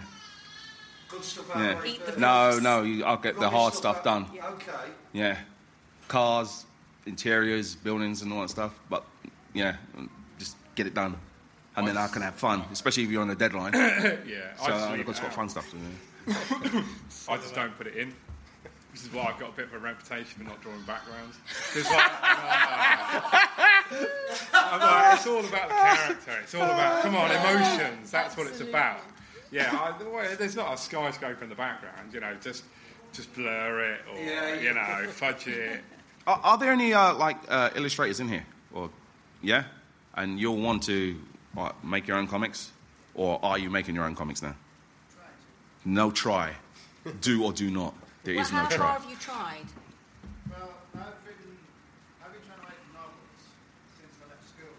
But I've also had an art background as well, for drawing, painting, and a degree in entertainment design crafts, theatres, props, all that sort of kind of things. And I can never finish a story. And then I think like, well, perhaps I should draw it as well as writing it. And at the present moment in time, the two haven't quite coalesced. Right. You're speaking to a kindred spirit here. So I'm an actress, so obviously a creative-minded actress. So over the years, I've done the thing of I've written scripts, I wrote a screenplay, which it's all about confidence. So I had the confidence to start off with, but then I met someone else who was a writer, and I assumed that he's declared he's a writer. So I immediately collaborated with him to sort of finish it. But actually, at the back of my mind, I was thinking, no, I want to do something myself. Even if it's crap, I want to stand and fall by my own vision. And actually, the best thing I ever did was, I told you about the comic It Girl. It was only 12 pages in total, but I'd taken the life story of Clara Bow and kind of condensed it into what comics are, which is a poetic form. And, you know, so it was almost like a movie trailer by the end of it. And I kind of, you know, learned on the job. You know, it's like you were saying about, I had a deadline. I had to learn Photoshop. Well, I wanted a certain look for the comic. I wanted a retro feel. So it was like learning about putting those little dots, you know, the half tones and things in. And I, you know, and I achieved it. And it was just a small, instead of this big whacking great epic thing, a small bite-sized thing that I had a beginning, middle and an end to it, and I finished it, and I felt really good. In fact, I couldn't have cared less if nobody bought it. I thought, I've done this, but it did sell. So you have to have the confidence. You've got to tell yourself, and if you've got all those qualifications, there is no reason, no one has said to you, you can't do that. You're just stalling. The other problem I find is finding the right medium for myself.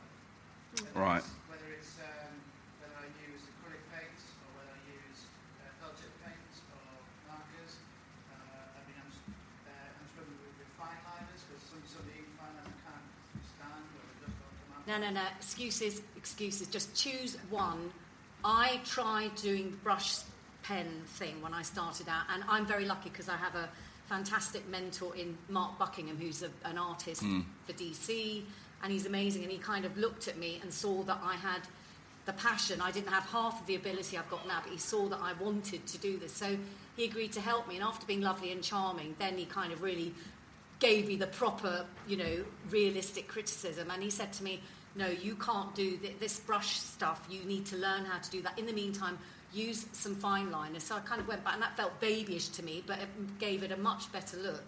And I think, so find some fine liners that you like, and just do it. Forget about the argument about acrylics or this, that, the other. Do a really simple black and white comic.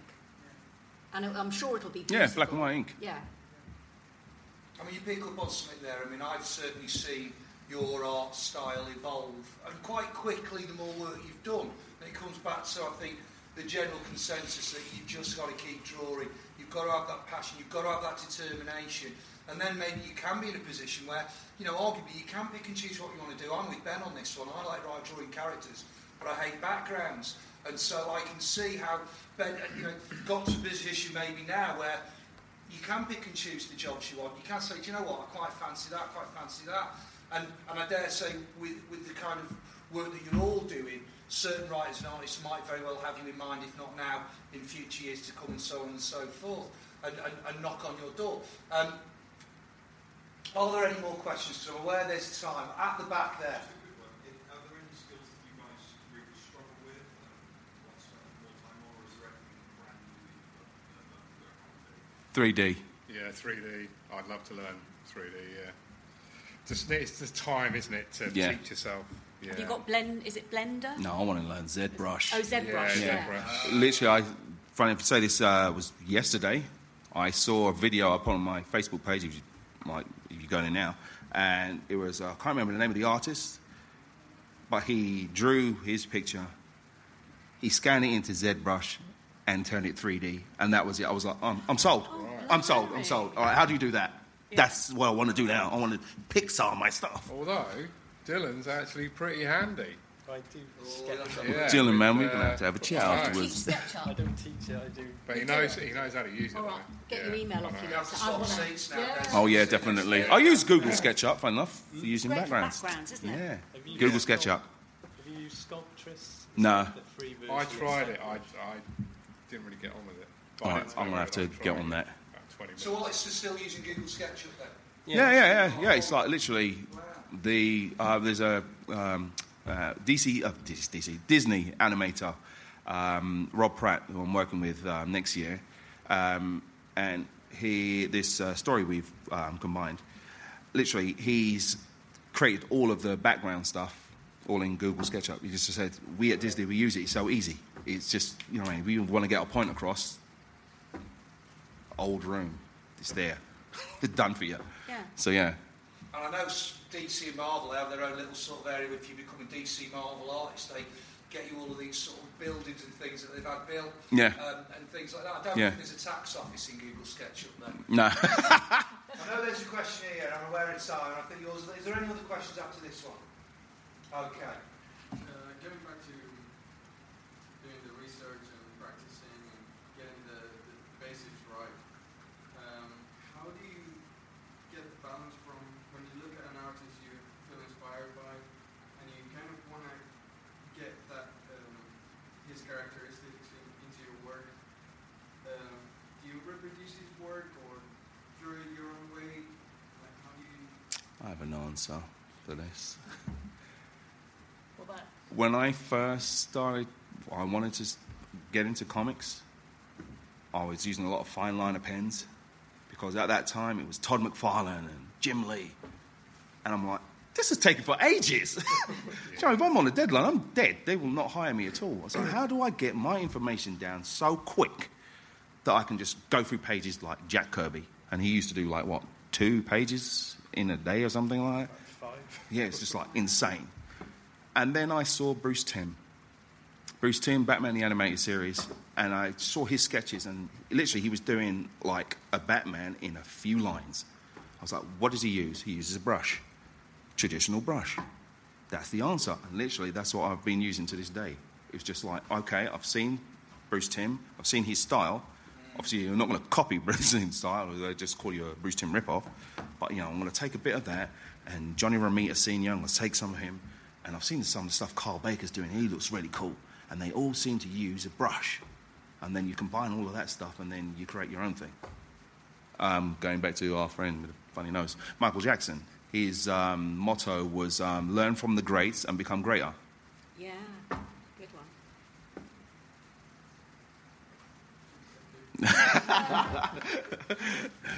Right, so again, I'm going to thank. But that's a great one to end on. A quote from Michael Jackson. No, it is. But it is that thing. It's working hard. Whenever you see these people at conventions, they're sketching all day long. It's clearly a passion. It is a love, regardless of what we're hearing. And it's being in a position where it sounds to me like you're in control of your own destinies in many ways. And I think that's what we could all hope for in whatever career we choose from. But it's about getting out there, getting writing, getting drawing, getting something out. There's so many different ways of doing it now. And so I'd thank the panel for their time and good luck on your own endeavours. So big round of applause. Thank you very much. Thank you, guys.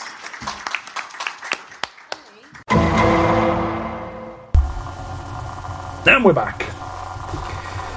Can you put some clothes on now? No. I'm free. Finally free. Things aren't getting stuck together anymore. Not my fingers. That paste. Anyway. What the? Oh, I don't know if I want to put that panel in the middle of this now. I might edit this bit out. Yeah. I'm so confused. So yeah, anyway, so Now we're back. you are a semi-professional? Professional? What do you consider yourself as? No, Because you a do hobbyist. I'm a semi-professional hobbyist. professional hobbies? Because you do commissions, don't you? I do commissions. I do. Yes, I do commissions, and I have sketches. stalls. Yes, exactly. And yes, I sell my work at events. I'm not making money of it, but yes. My proudest moment was finally convincing you to have a table at True Believers. True Believers was set up just so you'd take a That's fucking exactly table. it, yeah. I pay for it because you're on 50% bloody commission of everything I bloody make. 50? 75. So yeah, okay, yeah. I would like to think that I might be semi-professional. And I've always doodled as a hobby. I've occasionally used things I've drawn. Like on the lanyards, we used a couple of things I'd drawn. Yeah. A couple of the prints we did.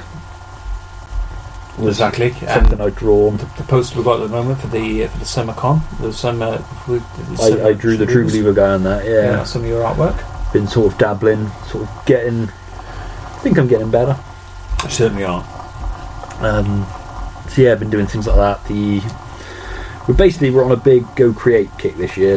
This year at True Believers we did the couple of things in the workshops. We did the kids one that had kids, which John Lake did, where we had the kids out there creating comic book characters. Yeah, it was a cultural education panel, wasn't it? That wasn't the panel, that was the workshop. Okay, yeah, sorry. Design your own character, which tied into a competition he was running for a book he was working on. Yeah.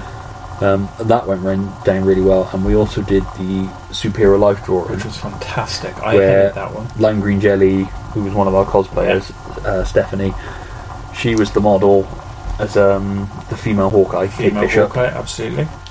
Yeah, it was like a quick half-hour thing, and people drew it was something that I started, because I said I headed that workshop, and it was where I was putting the chairs. I thinking, maybe 2 or 3 people turn that, and we had to turn people away. It was rammed. We didn't have enough clipboards and paper for people. It was just a fantastic little session. It was, and there was great drawing, and it seemed to be people of all different skill levels. Oh, completely. We had in there and having a bash. We had a professional comic artist was there. I think he was a professional. His work was professional anyway. Then there was kids who'd never really drawn before. Then there was adults, and there was parents with their kids, and it was brilliant, absolutely fantastic. So we're looking at doing more of that. The last couple of Sundays on our Facebook page, we've been running the Draw Something Sunday, because I found I was sitting doodling on a Sunday afternoon.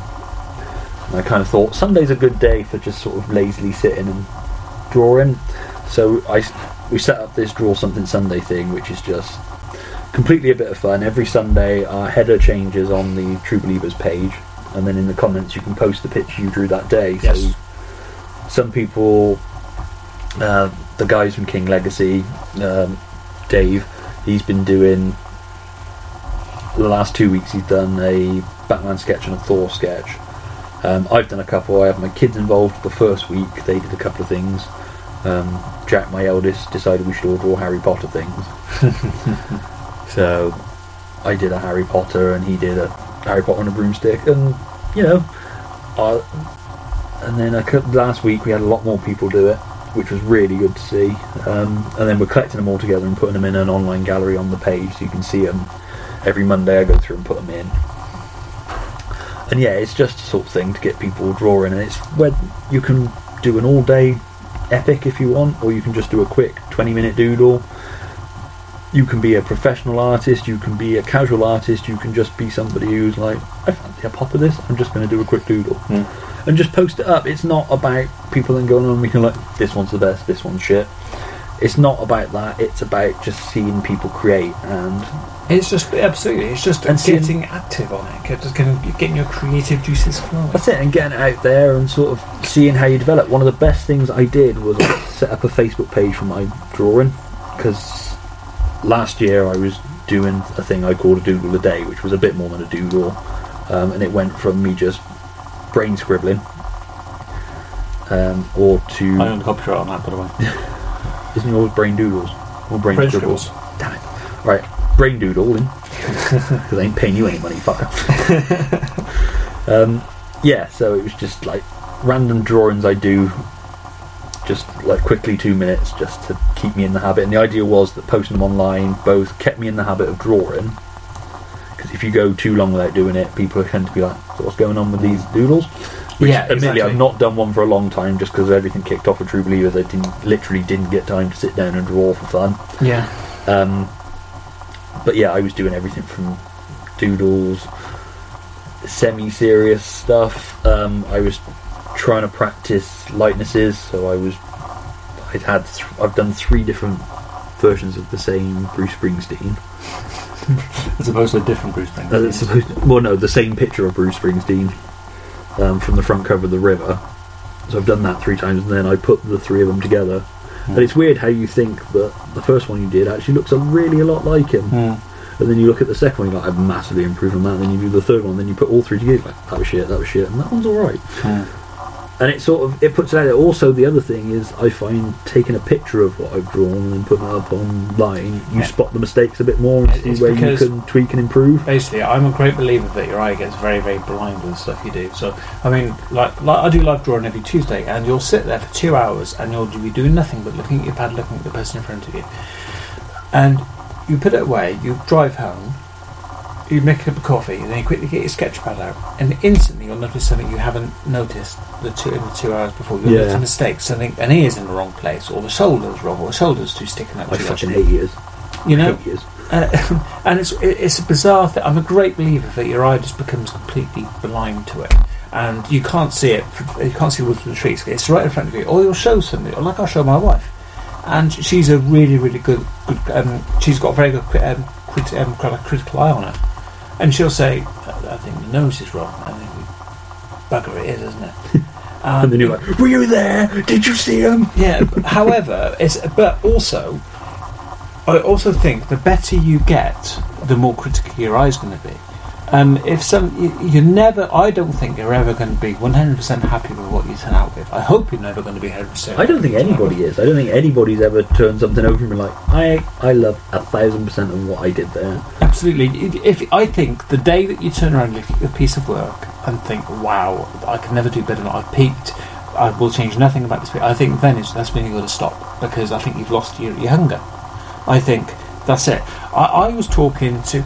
Okay, so Dylan Teague, I was talking to him at True Believers, and he won, wasn't it that he was voted, he had the best 2000 AD cover of last year, and it's a fantastic, it was Judge Anderson, it's a fantastic piece, and I was stunned. It was just a likeness of Judge Anderson on the cover, really, really nice and simple, and I think he won the prize for the best, the fan voted best 2018 comic of last year. And I said to him, fantastic, brilliant. And he turned around and said, well, yeah, but the eyes are wrong. I don't know why I went there, the eyes are wrong. Yeah. And he's the only person in the bloody world who would have pointed around and say, that's wrong. And this Rogue One thing he did was beautiful. Absolutely. That he posted up on his Facebook page. And I think that's it. I think... And you're only going to get better. You're never going to get worse. No one ever got worse with practice. I don't know. I have times where I'm kind of like this. I'm going downhill. But again, is that not your eye getting better? Yeah, I think it is. If you start picking holes in your work, I think it is. I think sometimes you're just not in the mood to draw, but you will try and draw, and just you can't churn anything out. I think personally that's a mistake. If you can't do it, it's just like trying to make a living, you can't get up. It's the same kind of thing. Do you know it's exactly. Which is why I stepped away from doing the doodles a day kind of thing, because I was just in such a slump where I was just churning out shit. Exactly. You got to leave it up. You can't force it. It's a case of... It's the passion thing again, the creativity. It's the putting a drawing out for the sake of putting out a drawing. It's when it stops being fun, it becomes a chore. Yeah. Then it gets dangerous. You see, then, which is why I could never be a professional artist. Yeah. I could never... I try to draw. I try to draw every day. It doesn't happen because life gets in the way. Yeah. But it's something that I get a lot out of it. I don't know what I'm trying at the moment. I'm on a real kick to draw from imagination, so no reference at all. I know there's an argument. You're doing your brain scribbles pages, aren't you? Yeah, exactly. I'm doing which I don't think you understand what the word scribble means. But basically, it's a case of I'll go straight in with pen a lot of the time, and I'll just see what I come out with. Off, prick. I go in with a pencil and lots of rubbers. Oh no, rubbers are brilliant. Don't get me wrong. We can't rub out pen. But it's one of those things where it's something that I've always found in my kind of, should we say, my skill arsenal. It's something that I've always lacked in. It's something that. But again, is it the eye telling me? Is my beliefs in myself too high? Does that make sense? Basically, am I never going to be happy? Well, if I'm trying to do a pose of a woman or something, completely without reference, which is something very difficult to do. Because your eye is so kind of prone to knowing what a face looks like, or what a body looks like.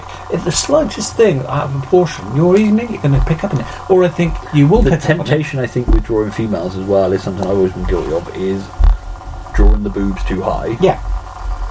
Or your ultimate comic book boobie, kind of made out of plastic. Yeah, you become Rob Liefeld. Exactly. Because I think I'm so... No feet. Yeah. Obviously, I sort of, being a Superman guy, a comic book guy, I've drawn a lot more male figures than female figures.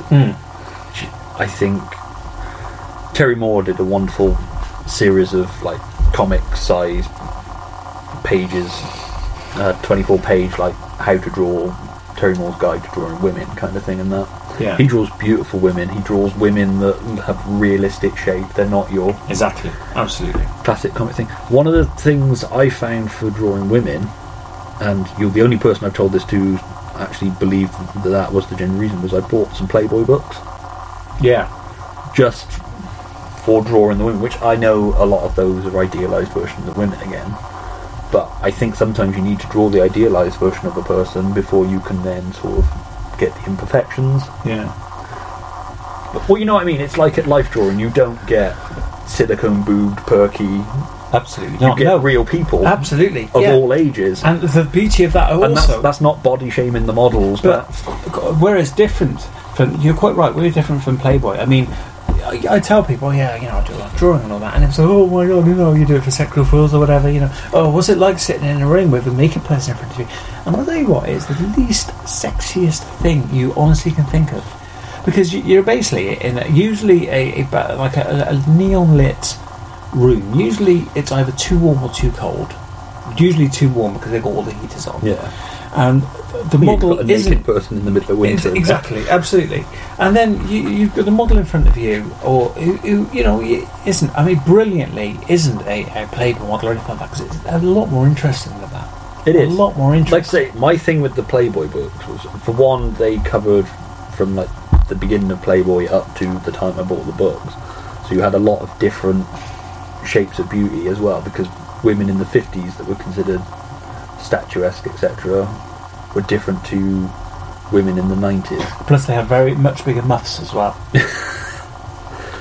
But yeah, so it's different shaped women still, because obviously Marilyn Monroe, that was the sort of pin-up girl type of the 50s and 60s kind of thing, which was a more voluptuous sort of curvy woman. Whereas then you get to the 90s, it's your Pamela Anderson sort of big boobs, big butt, skinny, everything else kind of thing. And just pictures like that for getting the curvature of the back on, again, it's doing, I found it was easier to draw. It's possibly the thing from coming from comics, because you're drawing picturesque men as well, because it's muscled. Yeah. Although I've always liked the simplicity of like the 60s comics, where you just sort of had a upside down U as the chest. And I did go through a period where I was the Joel Schumacher Batman suit. I used to use that as my model reference for muscles, because you had the abs moulded into it and that. Absolutely. So I used to use those pictures. Is that the one with the nipples? It did have nipples as well, which was handy if you were drawing topless men. Which you did a lot. I did, yeah. Because, you know, they just kept turning up. So. But, well, when you're drawing superheroes, they're virtually naked anyway. Yeah, absolutely. You're drawing the naked without definition of, like, you know, anything. It's skin type things, isn't it? So... Alright, what do you get out of drawing them? Anger. Hatred. Pain, frustration. Egg. Weeping. Hand sweats. Do you get hand sweats when you draw? No. I know this is a weird question. I get achy fingers. I mean, it's more in the summer. Drawing in the summer is the worst, because you're just naturally sweating everywhere anyway. But I find my hands get quite clammy when I'm drawing, and there's nothing worse than like drawing and then stepping away and realising you've smeared something. Oh god, yeah. And Where your especially hands when got- you use pencil. Yeah, because I hold a pencil wrong. Always I do. have to. I always have. It's because I think isn't that technically the obviously this is Yeah, great that's the audio, right way. Yeah. and I've always been like that. Really? That Yeah. is weird. I heard it like that. We're talking about pencils. Yeah, we are. We're talking about pencils. Yeah, I don't squeeze too hard because it hurts, but I just kind of hold it loosely. We don't want to feel it throbbing. But yeah, I can't remember. But also, when you start really getting pencil marks all down that big Yeah. hand, then you end up going. Yeah, and you realise you're just smearing. Yeah. Or with ink. It took me a long time to fucking get out of the habit of inking completely round one side, or starting from the bottom, or starting from. Because then when you come to do the other side, you realise you're putting your hand over where you've just inked. Yeah, I So think you- you're using wrong pens on the sound of it. You're just smearing ink. Yeah, Well, I used to use whatever pens I had to hand.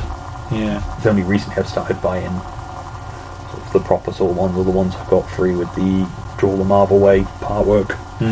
Or I say got free, fucking fibre for a flimsy magazine and a couple of pencils usually. And the steel ruler. No, I mean, it was an ongoing thing. Oh, okay. I So subscribed it's to still it. going out. Yeah. You still get it. Yeah, I did, yeah. But partly because I want to complete that set of paints, even though I know I'll never fucking use it. But I think Mike Collins, I don't know if he's still doing stuff for that, but he was doing stuff for it. He did, absolutely. They don't credit the artist in it, which is weird. It'd be quite nice to know who sort of art I'm following. I put a post out on the Awesome Comics podcast. I've got Awesome Comics Talk page, which is for like people to sort of reach out and chat. And I put a thing out saying, like, does anybody else hate drawing hands, or have any tips on how to do good hands? Because I've got like how to draw the Marvel way. I've used my own hand as a reference. I've looked at comics, other things, various tips and that. I just can't draw fucking hands. Even there's nothing easy about it. Hands are weird because no matter how you draw them, they'll always look wrong. You could take a photo of your hand and look at it. It's like, that finger's weird. Yeah. And it's all like, again, it's one of those things. Sometimes I can do a hand and it's like the most amazing hand I've ever drawn. Yeah. And then I'll start thinking about it. I think, do you get the temptation sometimes to overcorrect? Yeah. I think when I do live drawing, when I draw hands, I try to suggest the hand. I do as least of the hand as possible so it looks like a hand. You'll go through my stuff, and the worst thing you can do, in my opinion, is draw fingernails. Yeah. Because there's too much detail on something that it just focuses your eye on it and it looks crap. It's like never draw the lips as a line, because there's no lines on your lips. So if you've got your gap, you've got your mouth, that's fine. But then as soon as you start drawing around the edge of the lips where the tone changes from one tone to another, there's no line there. It's a change of tone from one tone to the other.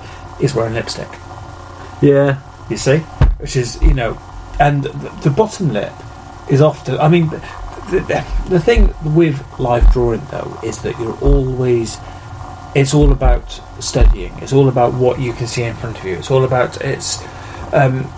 You're learning... Your skills, your looking skills, your observation. It's all about observation. So you can't say this is how you draw an eye, because you're drawing what in front of you. You've got to stop.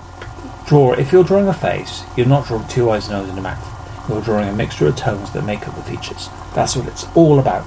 It's also putting your style into it as well. Even that comes naturally. You're not thinking, oh well, I usually do it like this. And then you draw it like that. One of the things from that exhibition I went to, where your life drawing class had this stuff up, is seeing different styles. That Wiggy's style is very different to your style. Yeah, again, that's a natural thing. That's not still recognisable, and it's weird how you can look at the same picture of the same person and get different things back from it. And if you can still recognise that person, then somebody's doing something right.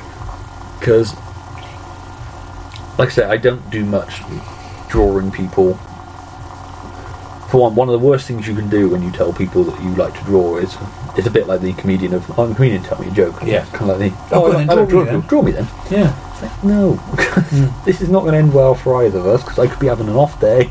Yeah. Or the minute you put me under pressure to draw somebody. Yeah. You can't work under pressure, can you? You're not a trained monkey. I'm not a trained monkey, no. I can work under pressure on certain things. It's like peeing in a crowd, isn't it? But I enjoy... Well, I don't pee in crowds much, to be honest. I do. The crowds tend not to like it. So I tend to use a toilet. But no, it's so, I mean, what do you hate drawing? Is there a thing that you never perfected? Well, no, I don't know about that, because again, it's about observation. But one of the things I've got absolutely no interest in drawing are landscapes. I have no interest in it. No, and it's not something that I would go out of my way and do it. Which is that, a lot of my... I've had comments before now about a lot of my early stuff, especially my portraits. There's no backgrounds to it. It's because I lose interest in it. It's not about... To me, it's not about background. One thing I've never liked about comics was if I had to draw Batman swinging through a city. It'd just be Batman swinging. I could not be fucked to draw the buildings. I used to like when we used to go on holiday to Spain and that. I used to, one of the days, just sort of go off and sit on a rock and draw the beach kind of thing. And I used to quite like doing that, but... I see that I mean, I've never perfected cars, angles on cars, guns, anything like that. I just cannot get fucking right to save my life. Yeah, again, it's about the observation, about drawing what's in front of you. You give me, you say, right, okay, draw a car. Hands, obviously. I think, even though I've gone on about me working really hard to draw from imagination, there's nothing wrong with reference. And just getting pictures, and the internet's fantastic. Instagram's amazing as well, and just drawing from reference, because you're not going to get anywhere if you don't draw from reference. Well, no, I mean, one of the ways I learned to draw a certain way was from copying from the pages of comics. Absolutely. So I copied Dan Jurgens or John Byrne or Neil Adams or something like that, and then I'd sort of start putting my own spin on it. And it's sort of, I think this is where fan art falls down. I think sometimes if you're... Yes, I drew this 100% myself, but I have copied Jim Lee's style down to the minute thing. That's where it gets a bit tricky. Whereas if it's like Jack Lawrence doing our lanyards, Yeah. that's his spin on Harley Interpretation. Quinn, his interpretation of Deadpool, and this next year it'll be his interpretation of Superman. That's the thing. If you're just somebody who's like, yeah, I've drawn this. This is me drawing Neil Adams drawing challenge, which I get it if you're doing it for a reason, like you're drawing 5 iconic Supermans, then you'll mimic the style of Neil Adams, you'll mimic the style of John Byrne, you'll mimic Dan Jurgens, you'll mimic like Siegel and Schuster. Can't remember which one did the drawing now, it's completely gone. But yeah, you'll mimic those styles and that will be within the context of a piece. But if you're just making a living mimicking, you're that fan artist who mimics. I think your aim, though, as an artist, is to find your own voice, isn't it? It's your I think it is. own It's style. the same as any reference. You were saying that you could, you're at the live drawing, and then you can instantly tell that's such and such's work. That's my work. That's Craig's work. It's the same thing. I mean, I think that is the beauty. That's the aim. Of course, you're going to start looking at the people. I mean, I do digital painting. I'm trying to build myself up as a digital painter. I've got people I look at their stuff for reference. People like Matt Dixon. I mean, I adore his stuff. I mean, he's as obsessed with robots as I am. But you're not gonna, robots. No, it's sometimes it's on a Wednesday. It's one of those things where. Of course, I love their stuff. I'll see how they do their work, and of course, there's a few things that I'm going to manipulate and use in my. Well, it's the same with everything in life. It's the same with True Believers. I've looked at what other people have done in their cons, and I've mimicked it, and I've put my own spin on it. It's the same with it. Same with art. I mean, I've always used reference. Very little I do from. Actually, more I do from imagination now than I used to. But even sometimes I've used reference to get the pose, not the style, but the pose. Yeah. So if I want to draw Spider-Man hanging upside down, I'll look at different pictures. Exactly, of course you are. Of how he hangs upside down. We got on here a Bandai. Oh yeah, I've been playing with figure, which you can pose. Which you've got a different one, haven't you? Yes, because I used to have the wooden figures. Yeah, which basically, I found it's a mannequin fucking doll. awful.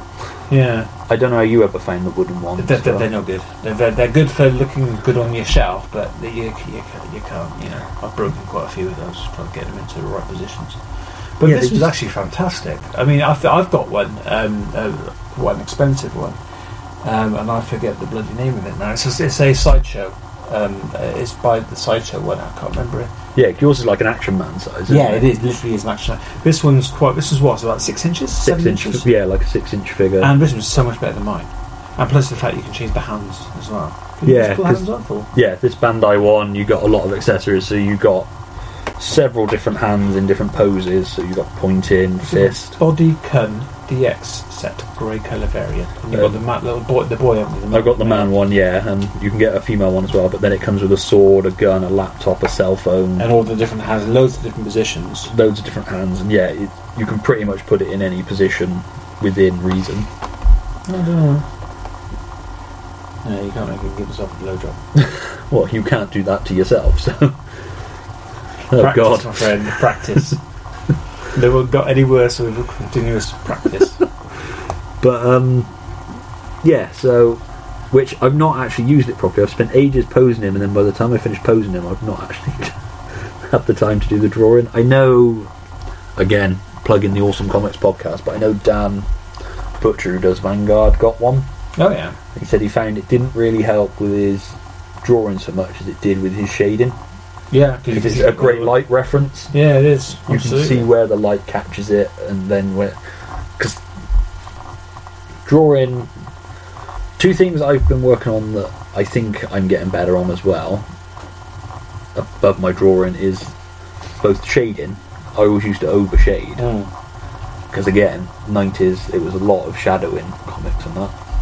And colouring, I'm starting to get better at, which is largely down to you, because you bought me those awesome pens. Which I've gradually bought up, so I've got a nice colour library of it. And saving grace, greatest thing I ever bought, a white pencil. Oh, absolutely. To then go over it and put finishing touches on. I found it a lot easier just to colour hair completely black and then put the lines in or the divides in with the white crayon afterwards, which has been I use white a hell of a lot. Which has been fantastic. And I found that because I watched a video of somebody drawing Luke Cage, and then they went round afterwards with a white crayon and just put it in, you know, used it sparingly. I think sometimes the temptation for me is to overuse it. Yeah, well, that's the temptation, you know, of everything. If I get to a stage sometimes where I panic draw. If I go to a certain stage of my drawing when there's something not quite there, and I'll just get to a panic draw, and I usually completely overdo it. You know, you get your grey marker out, you start shading in, making it a little bit more powerful, and you just overdo it. Yeah, you've got to learn when to stop, and that's a really difficult thing to do. There was a. Do you ever used to watch Malcolm in the Middle? I probably mentioned it before. You see the one where he was in his garage painting, and he was in there for weeks, and he's painting away, and then he puts the finishing thing on it, and they step back and they can all see what it is, and it's like that epiphany moment of like, this is the masterpiece done. But where he spent so long painting and put so much paint on it, it's like that thick on the canvas, so it all just peels off. He's just left with a blank canvas again at the end. But it's a bit like that with drawing. I think the temptation to overcorrect, I find symmetry as a fucker. So I've learnt now to sort of accept that one ear is slightly bigger than the other, or slightly lower than the other. Or glasses are a fucker to draw. Yeah. Because getting that mirror of, obviously glasses are symmetrical, they're perfect. But again, though, it's all about observation, though. You know, I mean, if you're drawing something from life or something from a picture, then, for instance, a car isn't any different to drawing a bird. Really, as long if you can get your observation down, that's what I think it is. Anyway, I like the little imperfections. I think they make things more. Well, it's your style. No, sorry, I don't mean imperfections. It's your style. But you know. Thanks, man. You know.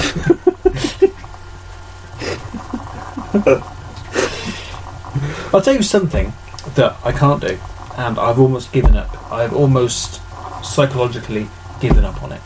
And that's, is it draw cats as well as I draw dogs? So I knew you were going to mention it. I should have put that in an envelope. You were going to mention. Let's get the story of Renaud. Basically, when we were at school together, I've known him for years and years and years, and we went to art college together, which is kind of where we both. No, it wasn't art college. It was school. Art class in school.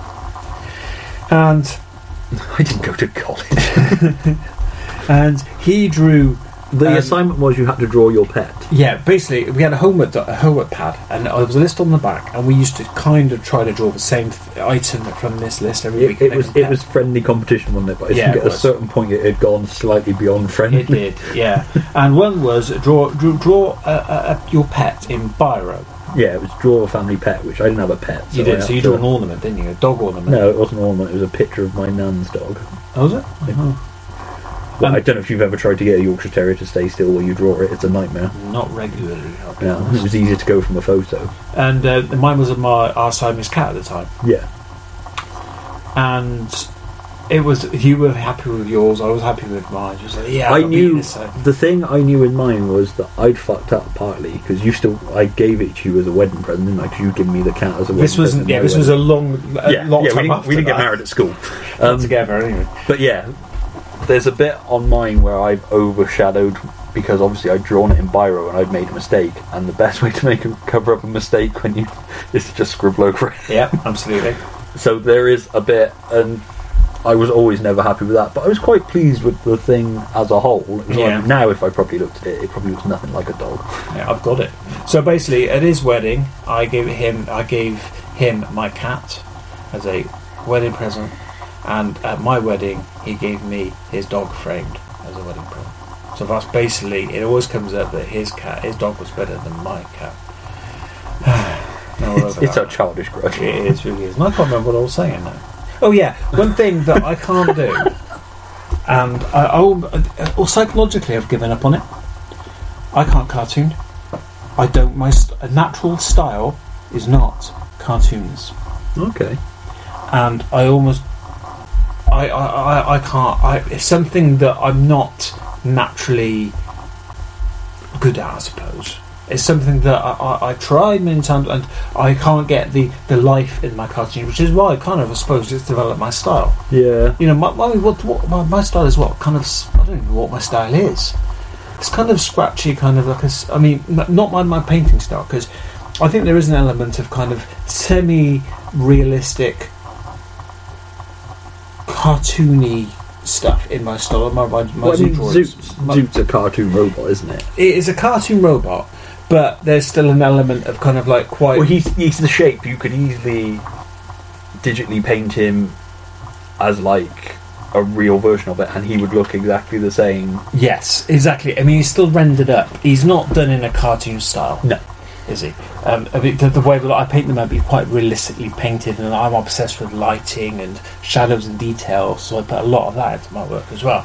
But things like caricatures I wouldn't even attempt, because I got no interest in caricatures, I'll be honest with you. I mean, comic books... I was always afraid I'd offend people if I did caricatures. Yeah, absolutely. And cartoons, I love cartoons, and I'm envying people who can do them, but I can't, and I don't really want to attempt anymore because I think I've almost passed that now. See, I don't have a consistent style, which is why I can never do anything But I think sequential. you do. You say that, but I would recognise your work. But I mean, if anything, I'm sort of... My idealised style is a poor man's Bruce Timm kind of straight, simple lines. It's what I like about Des Taylor and Jack Lawrence's work so much, is that it is those beautiful straight lines. It's not... It's all in the subtle shading rather than... And it always sounds like an insult when you're like, it's nice, simple lines. No, I know, but it just sounds like you're using the word simple on something that's anything but. And it's kind of, I envy people who can just sort of like, you can go up to them and go, draw me Batman, and I'll do, there you go. But again, that's years of practice. That is years of practice, yeah. It's the Jim Lee thing, isn't it? Of he got up every morning and 9 till 5, just sat in his bedroom drawing. He gave up his job, didn't he? Yeah. Which is commitment. I think I would have broken a long time. Yeah. I'd have been like, fuck it, Judge Rinder's on. I can't be asked to draw anymore. But yeah, so alright, I potentially have a style, but it's not... The details aren't consistent. It's not like Wiki, who... His Wages of Cindy, as the character looks the same in each... Yes. The expression changes, but the character looks the same. I could necessarily... Tunes by Turbo on Facebook. Tunes by Turl. I couldn't draw... Hi, I couldn't draw a character... Nice frames. Very nice frames. Yeah, I couldn't draw a character that looked... That you might be like, that's Stuart's style, but that doesn't... That Superman doesn't look like that Superman kind of thing. His nose is different. See, again, I disagree. Because, you also you're out in front of us and I'm looking at it. You can... That's an accident, by the way. Liar. But you've certainly got... Let me dig out my Dean Cain. You've certainly got a consistency, like, you can tell your work, just look at the faces. Like, your mouths are very similar. Do you know what I mean? It's like... Yeah, well, I tend to draw closed mouths because I can't draw expressive mouths. Although I did something that I put on... Loads of these are open. Yeah, alright, shut up. I found a Superman Iron Man thing because we were going to do one of the ideas for the panels I had was it was going to be a debate one. So it's them stood at podiums, which I took a photo of. But I did that quickly and then we abandoned the idea for the panel. But I quite liked it, so I'm going to reuse it on Facebook. On the thing, I'm going to set up a debate thing. But I found it recently and just sort of touched it up and was quite pleased with how it turned out. The white pencil came into play, look. It did come into play, yeah, a little bit too much in places, but yeah.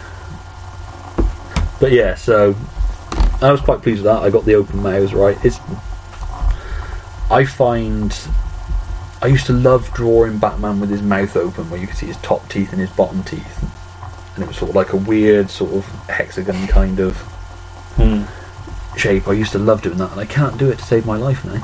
I'm not sure the images I used to draw are probably better in my head than they actually were in thing, but I used to like drawing fighting panels kind of thing, so like the Superman Doomsday, Superman getting punched in the face kind of thing. But yeah, one thing I've sort of never mastered, I've always been paper and pencil, I've never mastered digital, which you have, and it's my bread and butter.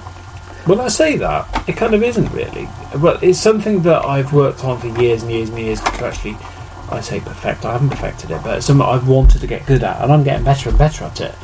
but I've also been very very mindful of not giving up paper and pencil, which is another reason that I draw on my pad every night. I do more normal traditional pad pencil drawings than I do digital, because digital takes a long time. Well, for me, let's quickly address the thing with digital that I know you've had in the past. Yes, I have. Yeah, and I've seen it online as well when certain people have posted pictures. Yeah, and I think it's a sign of you can work with digital so well that people assume that people think that digital isn't proper art because they either assume you're just clicking a button, you're not drawing the base image or whatever it is. Absolutely. I'm not sure the mentality of it. I mean, I know one person that we worked with on something was just kind of, well, you just push a button. And absolutely. So basically, digital painting is you're using a program and you're using a graphics tablet. I use a Wacom tablet, which is kind of the industry standard. They are, but my opinion, the best ones you can get. And if you imagine, I mean, mine's quite a big one. It's a plastic solid art pad, if you like, with a grey area that's marked off that symbolises the same area of your screen. Now you can get different kinds. You get the Cintiqs, which I know certain people have, Craig. The Cintiq is basically a monitor that you have in front of you, and you put the pen onto the monitor, a special kind of pen, a stylus, onto the monitor, and you're drawing onto the screen. Mine is you're drawing onto this blank piece of plastic in front of you, and it comes up on screen in front of you. Again, it takes a bit of work because you're not looking at your pen, you're looking at your think that's the thing I've never been able to deal with. It's like we used to do what was that drawing thing we used to do? It was an app, it was a game, like you'd send somebody the thing. Oh, it was like Pictionary, wasn't it? Yeah, I can't remember what it was called, but you had to send the picture and you had to guess what it was. Yeah. And you'd send some really weird abstract shit. But I can't remember what that was called, but yeah, I used to play that quite a lot. Something it was called. Yeah. Was that something like that? Yeah.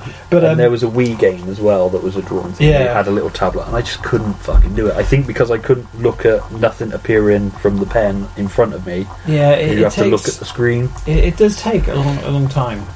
It really it's a whole new kind of a dynamic, if you like, to actually kind of get your head over. And it does take a little while to kind of, you obviously got to know the program as well. Now, I think what we need to explain really is the advantages of digital painting over normal painting.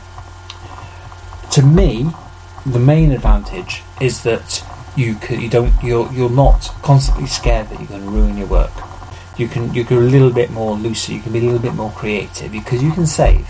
So you'll be painting something and then you can save it, or you can freeze off a layer or something like that, and then do you know what? I wonder what it would look like this, and then you can redo a little bit, spend a couple of hours doing something, and then say after a couple of hours, actually no, you know what, I did it last time. Then just turn that layer off or revert back to the old saved one. That, and you can keep rubbing out, and you're not going to put the rubber through your pad. That, I can honestly think of the two main advantages that I like over normal drawing. There is, okay, you could, if you wanted to, bring a drawing in and trace over the top, but you can do that normally. You can draw it, you can get a picture, and you can put a piece of paper over it and draw that. There are people, it is possible to put a photograph in and paint over it, but don't immediately think that's what people are doing, because personally I don't do that. And you can't go around thinking that is what digital art is, because it isn't. And it's a whole, it's a media. It's a medium. That's all it is. It's like the music, isn't it? It's like the electric guitar thing as opposed to acoustic guitar. It's the same kind of thing, Yeah. The whole Bob Dylan thing that caused a hell of a stink all those years ago. To me, it's just something like that. It's going with the times. It's the new technology bringing in these new, in fact, the new kind of accessibility, these new options, that you can do. I think anything that improves art for both the artist and the people who enjoy the art. Yeah, but I don't think you can again, I don't think it's really improving. I think it's more of a case No, I mean improves the experience. Yeah. I don't mean to say that one is better than the other.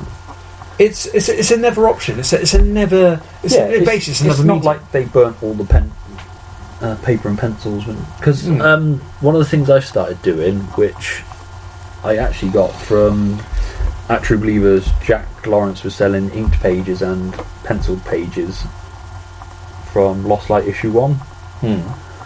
So I don't know whether he goes over the penciled pages, traces those using a light box, and then inks, rather than inking directly onto the pencil.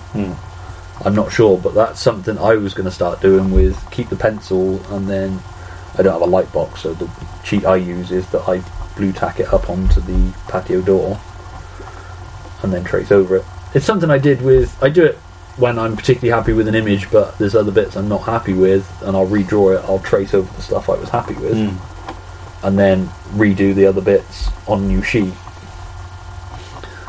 And yeah, so I was thinking about maybe doing that. And again, I haven't bought a light box. I just use the poor man's one and blue tack it up to the window or the patio door, and do it that way, because light boxes are expensive and I've got nowhere to keep it.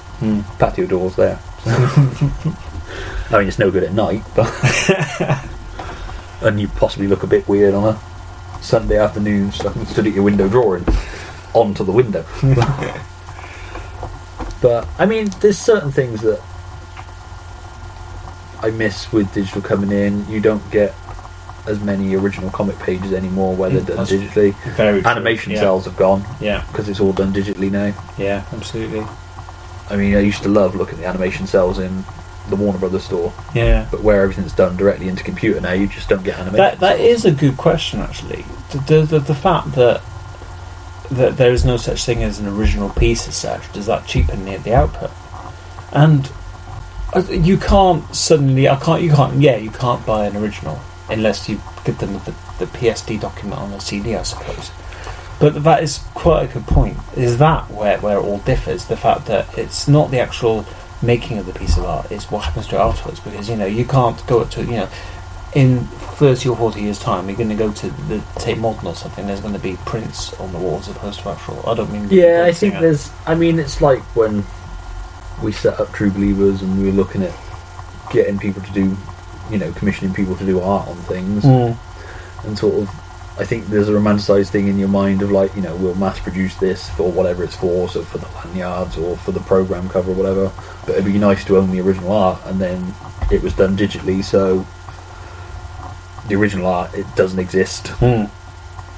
Absolutely. In a physical format. Yeah, no, it doesn't. You're right. It's the same as digital movies, isn't it? Yeah. You don't have the physical thing anymore. You have a. Yeah. That's completely right. So I think there's.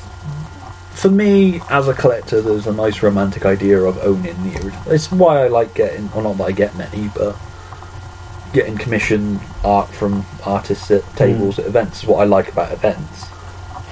And sort of casually watching people draw it without watching them. However, just as a thought, does it make art more accessible for other people? Because you're not going to have the high price of an original, but you can buy a limited edition print, which will be cheaper. Yeah. Therefore, you can still have that artist's work that you appreciate on your wall, even though it's not exclusive. I'm not above a print over the original. If you like the art's the art. Yeah. Whether it's the original or a copy of the original.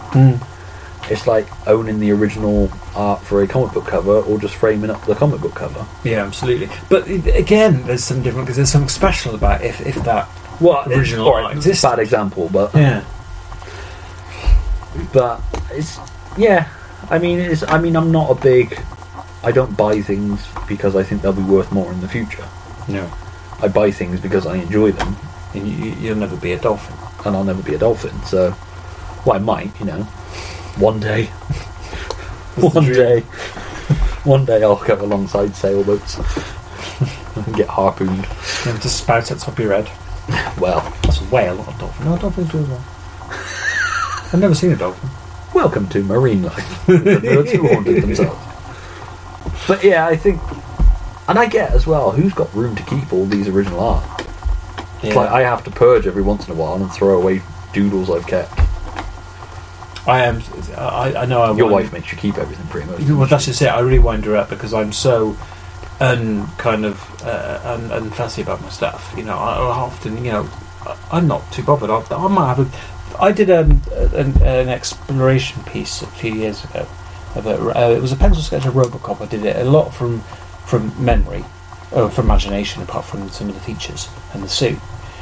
And I probably spent, Christ, it must have been about I reckon about 15 hours on this piece. Just a pencil. It was on a massive bit of Bristol board, and it was all scrumpled up. I found it all kind of screwed up at the bottom of my drawers. It wasn't personal, I chucked it away. And yeah, that was the wrong thing to do in my house. And it's like, I so can't be asked of it. You'll find it when you have kids. Yeah. Kids will bring you just scraps of Jack and Daniel are terrible for it. Yeah. And then... And you just screw it and put it in the bed? Well, no. It's like... It's terrible. The difference between your first child and your second child, Jack, every bit he brought home from playgroup went up on the kitchen wall. And it was usually just like... He'd put a couple of things of yellow paint across a brown sheet of paper. Every time Daniel would bring it home, we'd just kind of, that's really nice, it's in the pile. and then like every... It's a terrible thing to say. But you just do. Yeah. You just do. Oh, thank you. Here's another one. And it's not, like, you're impressed with it, and we keep as much as we can, but after a certain while, you'll be sorting through all these things, you'll be like, was this Jack or was this Daniel? It's like, I don't know. It's like, what was it again? I don't know. Recycling bin? Yeah, quick, before they come in. Oh, dear. And, you can't keep everything, because for one, you'll just have tubs full of fucking paper. Yeah. The recycle place, the I don't council are going to start giving out blue boxes for children's drawing. Yeah. I don't even keep everything I've done, so... But it's not a heartless thing, it's just... Well, it is a little bit heartless, and you feel terrible for it, but at the same time, you can't keep everything. And at no point in there... When was the last time you went up to your mum and was like, remember that painting I did when I was 3? Have you still got it? We should do it just to freak her out. Yeah. It's like, no, I'm all my art when I was at playgroup. Have you still got it? Oh no, I think we lost that in the... Have you still got your senior score pouch that we were talking about earlier? I think a lot went in a skip a long time ago, but... A lot of mine got cut up. I think in a rage or... No, I think it went in my portfolio when I went to college. I think I've got some. I know I definitely skipped... Remember one of our projects was to do a big painting of the school? No, I don't remember that. I know I did a big painting of the tap. Okay, that's weird. Yeah. Was that a school thing, or were you just really enamoured by that tap? No, it was one of our drawings was draw something outside, or no, it was draw a faucet or something, not fire faucet. And so I drew our outside tap, and I was told then, draw it really, really big. And I remember I drew it really big. No, we had it was a big A2 sheet of card. And we had to paint the school. Don't remember that. I don't remember doing it, but I remember the artwork, and I know it went in because my dad, when he was sorting out the loft, just gave me a load of shit from school. It's like, you did this, do you want it? And I'm not sentimental. I don't think anybody's sort of sentimental about their own work to a certain degree. No, absolutely not. I try and keep a bit more now, just for going back for reference. It's why when I did the Doodle a Day, I had a sketchbook. I did it in a book, so I could keep the book. Yeah. And I was sorting out the bedroom the other day, and I found some pieces that I put in my portfolio folder thing, whatever they call them. So I found my Little Cabot Cove Murder She Wrote thing I did a while ago. And some various things, and again, you can just look at your progress through it, and I can look. I think that's the important thing, keeping your work. And there's another kind of like a word to the wise kind of thing. It's something I've learned, and it's one of the most hardest thing, or one of the easiest things I say you can do, is to start comparing yourself to other people. And I think that's it's inevitable. Of course, you're going to when you start. And I think it's very important to keep in your mind that the only person you can compare yourself with is yourself. And to me, this is, we're coming up to over 2 hours now, so I'm not going to, including the bit in the middle, the filler. So I'm not going to, the filler, the main event. The main event. But I think, I can't remember what I was going to say now. I think it's so. I think basically you've got to. Art can be so kind of philosophical. It can be so psychological, not philosophical. Psychological. That's the word. the fact that for me, I can have a really, really good day and I'll come home, like at Life Drawing for instance, and I'll come home or doing a sketch and I really like it and I can be elated for days. It'd be great. And then go the other way, if I do something and maybe I'm too tired to actually draw, or I'll draw something and there's something wrong with it and I'm not happy with it, then that can almost mentally destroy me, and my confidence will just drop off. I only seem to be as good as my last drawing. And it's a bizarre thing, because I can't think of anything else, really, that, not even my graphic design, my career, being a graphic designer, even that doesn't bother me as much. Yeah. I think art is so personal, and I think it's because... I think it is. I think that's the worst thing you can do, is if it's just not clicking, just walk away. Walk away for half an hour. But it's difficult to do. It is, because, again, that's what I was saying about the panic, Zoe. If you're drawing something and you're almost panicking because you don't want that horrible feeling of closing your pad on something that you don't like very much and being so kind of, you feel you've let yourself down.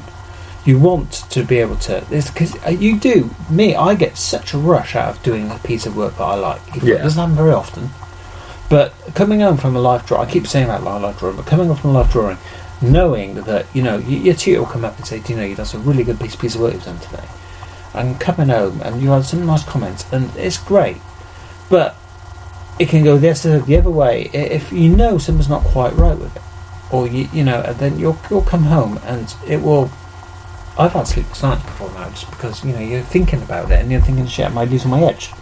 Yeah, I mean, I don't have sleepless nights about it, but I get really frustrated when things just aren't coming. Like I say, where I took a gap from doing the drawing every day and then tried to get back into it and was just turning out mediocre shit, even by my standard.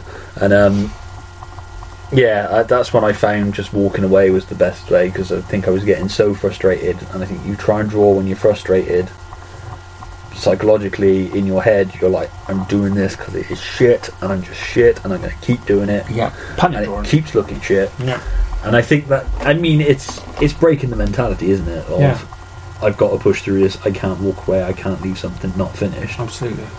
And I think it's breaking that. I think you benefit a lot more from it, but it's easier said than done. I completely understand that.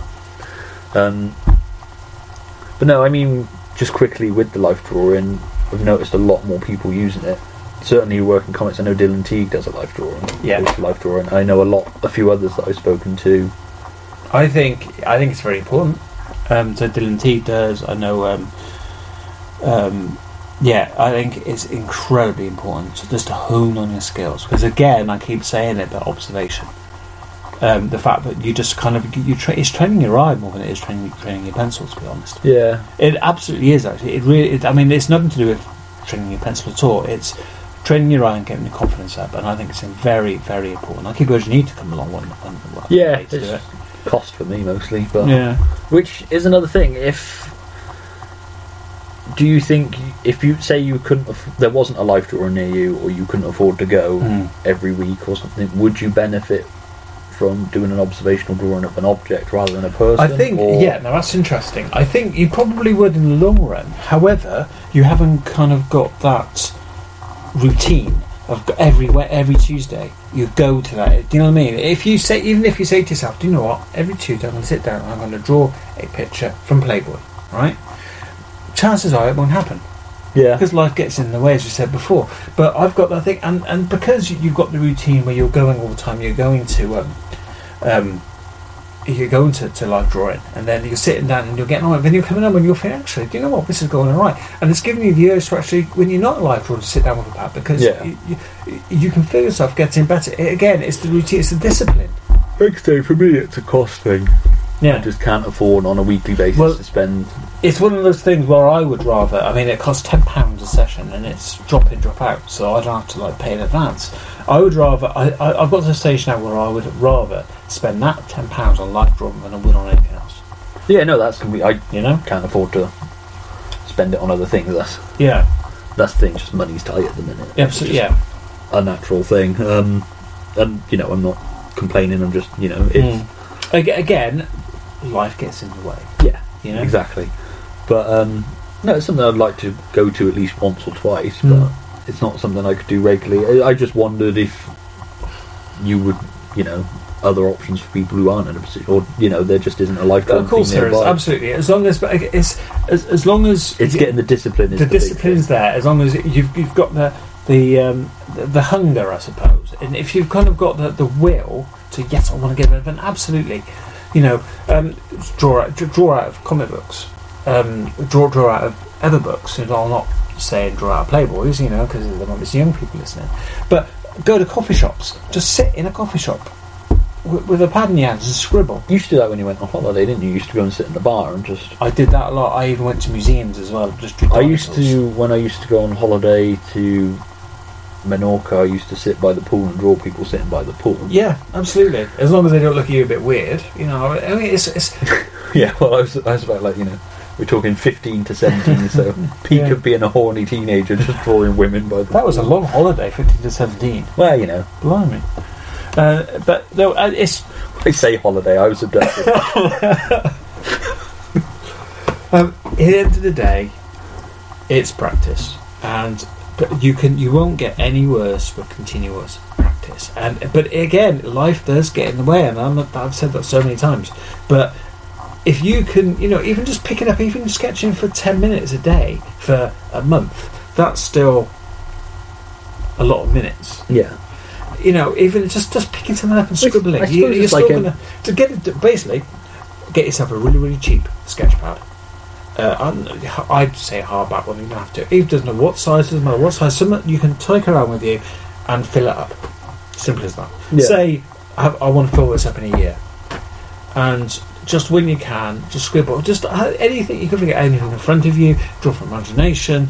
I enjoy details and lighting. That's the kind of thing that gets me off. And I draw a lot of robots and stuff. Which, you can tell you like detail from your robot. Exactly, and it's not just the shape of the robot. It's the It's the that's something I really enjoy doing, and I love looking at drawings of other people's robots. That's where I get more of the inspiration from. It's like Instagram is fantastic. If you guys can get on Instagram, because then you can just type something in robots, and then every so often we got new robot pictures. It's like porn. Do you know what I mean? It's fantastic. Yeah, I suppose it's the modern equivalent of you and I poring over magazines or comics and that, and drawing from that. It's exactly the same. Like I say, that's how I learned to draw. I got more from copying comics than I did from and now all those years of doing with the art at internet, school. because we're old school now. The internet days, it's easier for anybody. I mean, literally on your iPhone, on your or other smartphones are available, but on your phone, literally just you got instant reference on your phone, on your iPad. Where do you stand on tracing? Just quickly, there are benefits to it. I don't personally, but it's not a case of I'm above tracing at all. Not at all. Just that I want to. I don't necessarily mean to incorporate into your work. It's like when I was 10, 11, learned to draw the old school TV series Ninja Turtles by tracing them from a colouring book. So did I. Of a Ninja Turtles. Traced them from that just so I could get the hand memory. Absolutely. And then, I mean, it was never as good as the one I traced. Yeah, I don't know if there is. But for getting the hand memory, any learning from a tracing. I don't think you'll learn from a tracing, really. I mean, I know there are, and I've read about this, that there are comic artists who do condone tracing. Neil Adams. Yeah, he said that in the past that he. I mean, what's that phrase? It's like he did a Clerks drawing for Kevin Smith. Yeah. Kevin Smith thanked him for it. And, said about the work it must have gone into it, and he said, well, it's easy when you've got a light box and a picture to trace. Absolutely. But it still looked like a Neil Adams picture. Yeah, because there's a lot in the line quality as well, and that's something else we're not going to get into, because line quality, I mean, that's a subject on its own. But it's some, if you had a professional artist trace something, comic book artist, and a kid trace something, you'll still see the difference, because it's not just about it's also about the quality of the because they've learned how to get the quality of the line into that piece. I think sometimes there's something psychological from tracing as well. It's not maybe. I mean, I say about learning the hand movements by doing tracing, but it's potentially more of you look at something you've traced and how pleased you are with it, but also you've got that thing of you didn't do it. Yeah, I think it could take something away. I think there's a lot of elements that come into tracing. I mean, the way I always encourage Jack with drawing is to copy from his comics. Yeah. and if he chooses to trace, then trace. If not, and just it's like anything in life, I guess. You find what works for you, with setting aside the time to do it, the way you do it, the tools you use to do it with, and it's just practicing. I mean, like I say, my big thing at the minute is trying to sort of master colouring, or colouring's easy, shading, and that. I didn't mean to throw off colouring. Colouring isn't. I've ruined many a great picture or many a picture I've been really pleased with by colouring. Yeah, it's getting the tones, isn't it? I mean, there are certain people who can colour with it just being one tone and it looks fantastic. When I live drawing, I tend to draw on a toned pad, mainly because I like using white. But what's the beauty of that is it kind of makes you think differently, because you're using the pad as a mid-tone. But if you're using a white pad, white is your highlights, because you can't add white to white, because basically white is your highlights. Having a mid-tone gives you another kind of dimension, because you can add your darkens. Hang on, I'm going to rephrase that. Your dark tones, and you can also add your white to it as well. We use a browny sort of coloured paper a lot, don't you? I do. Well, yeah, it's actually a dark grey, but I mean, where I take photographs. Well, yeah, I suppose the light. But I also sometimes use a tan pad as well. I mean, I tend to go through one pad after another, and the last one was the first. I'm on my 4th or 5th pad from live drawing. I've done about 70 live drawing sessions, 70 drawings. £10 a pop. Oh, I don't really want to think about that. Bloody hell, that's a very good point. I don't even think about that. That's making me depressed. Wow. But yeah, basically, you are. It kind of gives you something else, a whole new thing to think about as well. Because as I said, you've got your white dimension as well as you've got your mid-tones already down. So basically, you're finding your dark tones and your light tones. And it's quite interesting, because that can actually affect the way you draw normally as well. Because you're finding that, your shading. I do tend to, if I'm using marker pens, I tend to put down a mid-grey first off, and then from that mid-grey I go dark, and then I go light. Yeah. You see. Yeah. Yeah. No, I suppose it's like the Batman the Animated Series, painting the city backgrounds on black. Absolutely. Yeah. And that sort of thing. And to be fair, again with the white pencil, it's a godsend for correcting. Well, you look where you've gone slightly too dark. You start looking at some stuff like for instance, like Jim Lee or Lee Bradshaw or anything like that. You start looking at their stuff, and you start looking at their white stuff. They're black backgrounds with like white lightning, and you tell me that is not white paint. Yeah. On black, there's no way that you can basically. They won't spend all that time colouring it, making sure you don't go over the white, tiny thin bits of white that they want in it. That there is white paint or white pen or whatever. Usually white paint pens. I mean, that's one thing I'd recommend as well, is looking at artists you like, seeing if you can find art books on them or the internet. Looking at their older work as well, because even with like Jim Lee, you can see the evolution of Jim Lee to the Jim Lee we know now. Yeah, but he was still a talented kid when he was 15. No, but it's still yeah, absolutely. You can watch somebody perfecting their art. Yeah. Oh, absolutely, and it does give you a little bit of a confidence as well. The fact that which is the thing to remember is that nobody's perfect. Even Jim Lee's images, there are mistakes in there. There might be so many schools that only he knows they're there. Yeah. But even Jim Lee, for example, makes mistakes, and that he wasn't born perfect. He wasn't born instantly churning out. It's practice, it's skill. It's a skill you can learn as well. I mean, there is a certain natural talent to it. Yeah. No, it totally is. I honestly think, and this is a bizarre thing, I honestly think anyone could actually learn to draw to a standard. And it's anyone. There's no good or bad art, because there is art you like and there is art you don't like. There are artists you will look at their work and it's like, well, that just looks like they scribbled it out. I've gone back to Too Much Coffee Man and looking at that, and Shannon Wheeler's style is very, I don't want to say amateurish, because that sounds like an insult. Loose. It is. It's loose. It's not refined. It's not polished. But that is the style. That is. Yeah, oh, absolutely. There are different. Again, it's finding your style. It's why I look at some people like Rachel Smith's got a lovely loose style of her work. I couldn't do that. No. Christ, no, not a chance. And I don't know why. It's one of those things where it's something that naturally I don't go in that direction. Yeah. Do you ever try mimicking other people or drawing in somebody else's style? There are tips and tricks I take off people. I absolutely used to. I used to read Madame to Greta Pello years ago, and of course, I'm going to try to.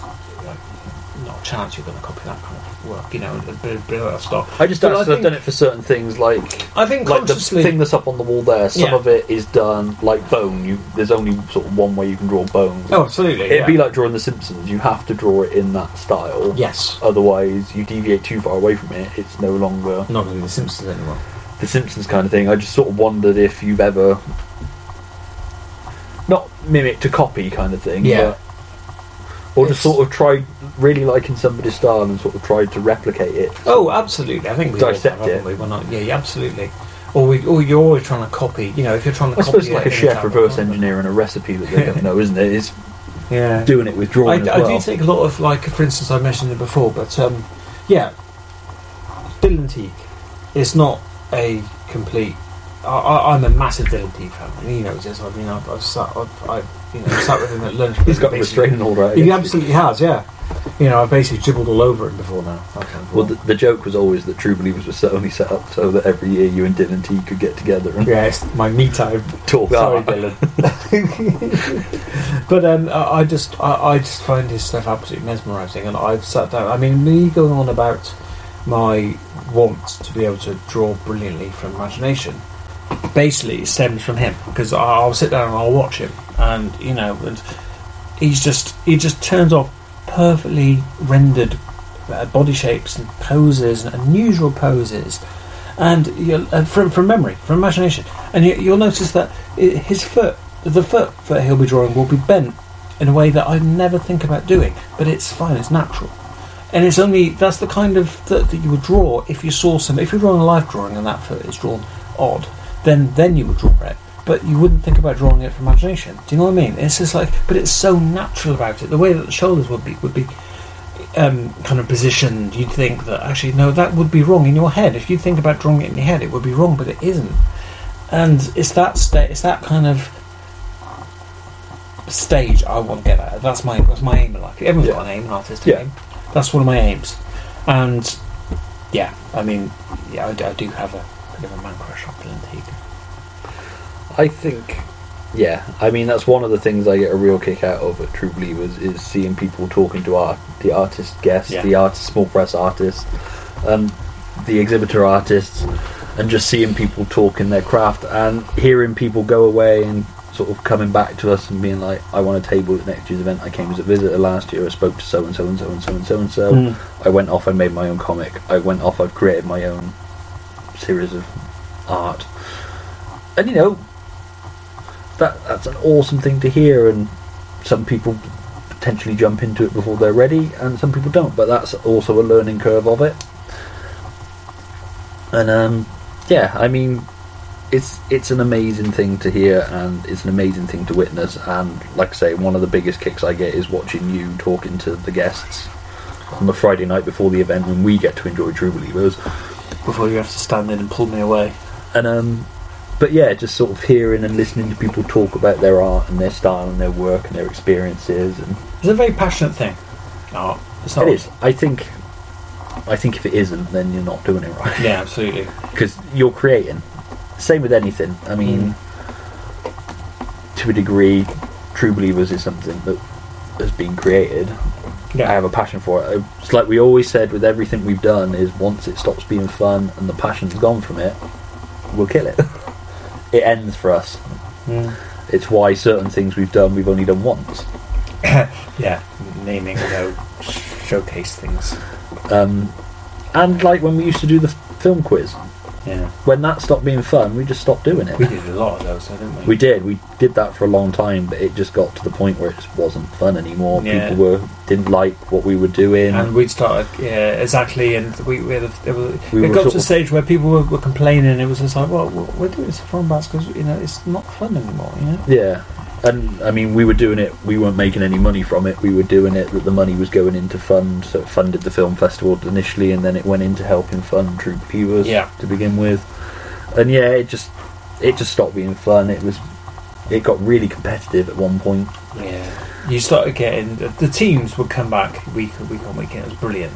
Or month on month, it was really, really good. And then it was like there was a real kind of seriousness about it, and it was like And it stopped being fun. But anyway, that's a different thing for a different time. Yes. But anyway, so yeah, that was that. I'm not sure we're gonna have time to put the panel in, but we'll see. The panel might be in the middle. If not, you've got this far and we fucking screwed you. But a few things to wrap up. Like I say, Draw Something Sunday. Yes. Post your stuff on the True Believers Facebook page. OK True Believers every Sunday. Just get involved. Draw something. Get your kids involved. People don't have to be on Facebook. You can post the pictures up for them if they're happy for you to do so. We'll put them in the gallery. If you don't want them in the gallery, just let us know and we'll keep them out. You can find Andy's stuff online at I Am Zoot on Facebook. Yeah, Google on I Am Zoot on Facebook, or I think it's Facebook / The Real Zoot, I think. We link to it on several things as well. My drawing page is Stuart Thinks He Can Draw if you want to check it out, but it's nowhere near as exciting as Mr. Hank's. Tunes by Tor we mentioned as well. Oh yeah, Tunes by Tor, go and see his stuff. Again on Facebook, and Wages of Cindy is his webcomic. Yep. One of his webcomics. One of his webcomics. Alright, let's not blow his trumpet too much. He does lovely frames. Lovely, lovely, lovely frames around his work. Hi, Craig. I sent him a picture of a comic sketch thing that was just like, this is the best portfolio I've ever seen. It's like the leather, the binding, it's beautiful. I was like, it's not quite frames, but I thought you'd appreciate this. If you ever meet him, ask him. Yeah. Otherwise, it's a private joke and you're just really feeling left out. But one person will get a kick out of it, or hate us forever. True Believers summer events just over 4 months away. Crikey, yeah. That's on a Sunday, so we're going to try and get a sort of live Draw Something Sunday going on the day. Yeah. Because, natural tie-in. But yeah, that's going to be fun. That's raising money for Sue Ryder as well. So at least £1 from every ticket we sell is going to go to Sue Ryder. The Leckhampton Court Hospice, you can find out why. The details on that. It's not really a guest sort of event, but we've got the Edrington brothers coming, and we've got people like Andy Blaw, Nick Prolix, people who do their own comics and that. The Edrington brothers, if you've got kids, are great. They're all ages comics, fantastic. They do a weekly tutorial thing in the Phoenix. That's worth checking out. And tickets for that are just £5 for adults, and kids 12 and under are getting for free. So it's a Sunday in the summer holidays, sort of when you wound down to the end, you're running out of things to do with the kids. Come along and check it out. It's a great day out. There'll be cosplay, comics, all the stuff you love at True Believers, just on a smaller scale. It's like a smaller event, same size heart put into it. True Believers 2018. Sounds so corporate then. It does not. Well, the passion's the same. It's sometimes easier if people look at it. It's like the same passion, a smaller scale. Yeah, basically. And on a Sunday. Potentially just sort of a one-off event, the summer one, and I'm not sure. It only really sort of existed because Melksham wasn't there in the summer this year because they're taking a year break, so sort of to fill that small homegrown sort of indie con kind of thing, sort of put that in there, but it's not a replacement for it, it's just a in case you're missing it this year kind of thing. But obviously as a True Believers style sort of thing. So we got that. First guest for True Believers 2018, Sarah Grayley's been announced on the page. We've got more returning guests to announce and hopefully some new ones soon as well. And tickets for that are still on sale at the early bird price until Free Comic Book Day, which is the 6th of May I think, but you might want to double check. All the details are on the website. Go to oktruebelievers.com. Anything you want to plug? I don't think so. No. That's it. Like I say, follow us on Facebook. We've got stuff going on there. We got you Watch Your Reading Wednesday thing where we ask you to tell us what books you're reading that week, whether it's from your pull list or something old you've gone back to, or just something cool. Trying to get people interested in different kind of books, excited about what's going on out there. And sorry this has been an epic long one. You might want to listen to it in a couple of sessions, and we will be back in about 4 weeks or so. Have a good time, and cheers for listening. Cheers, guys. Cheers, bye.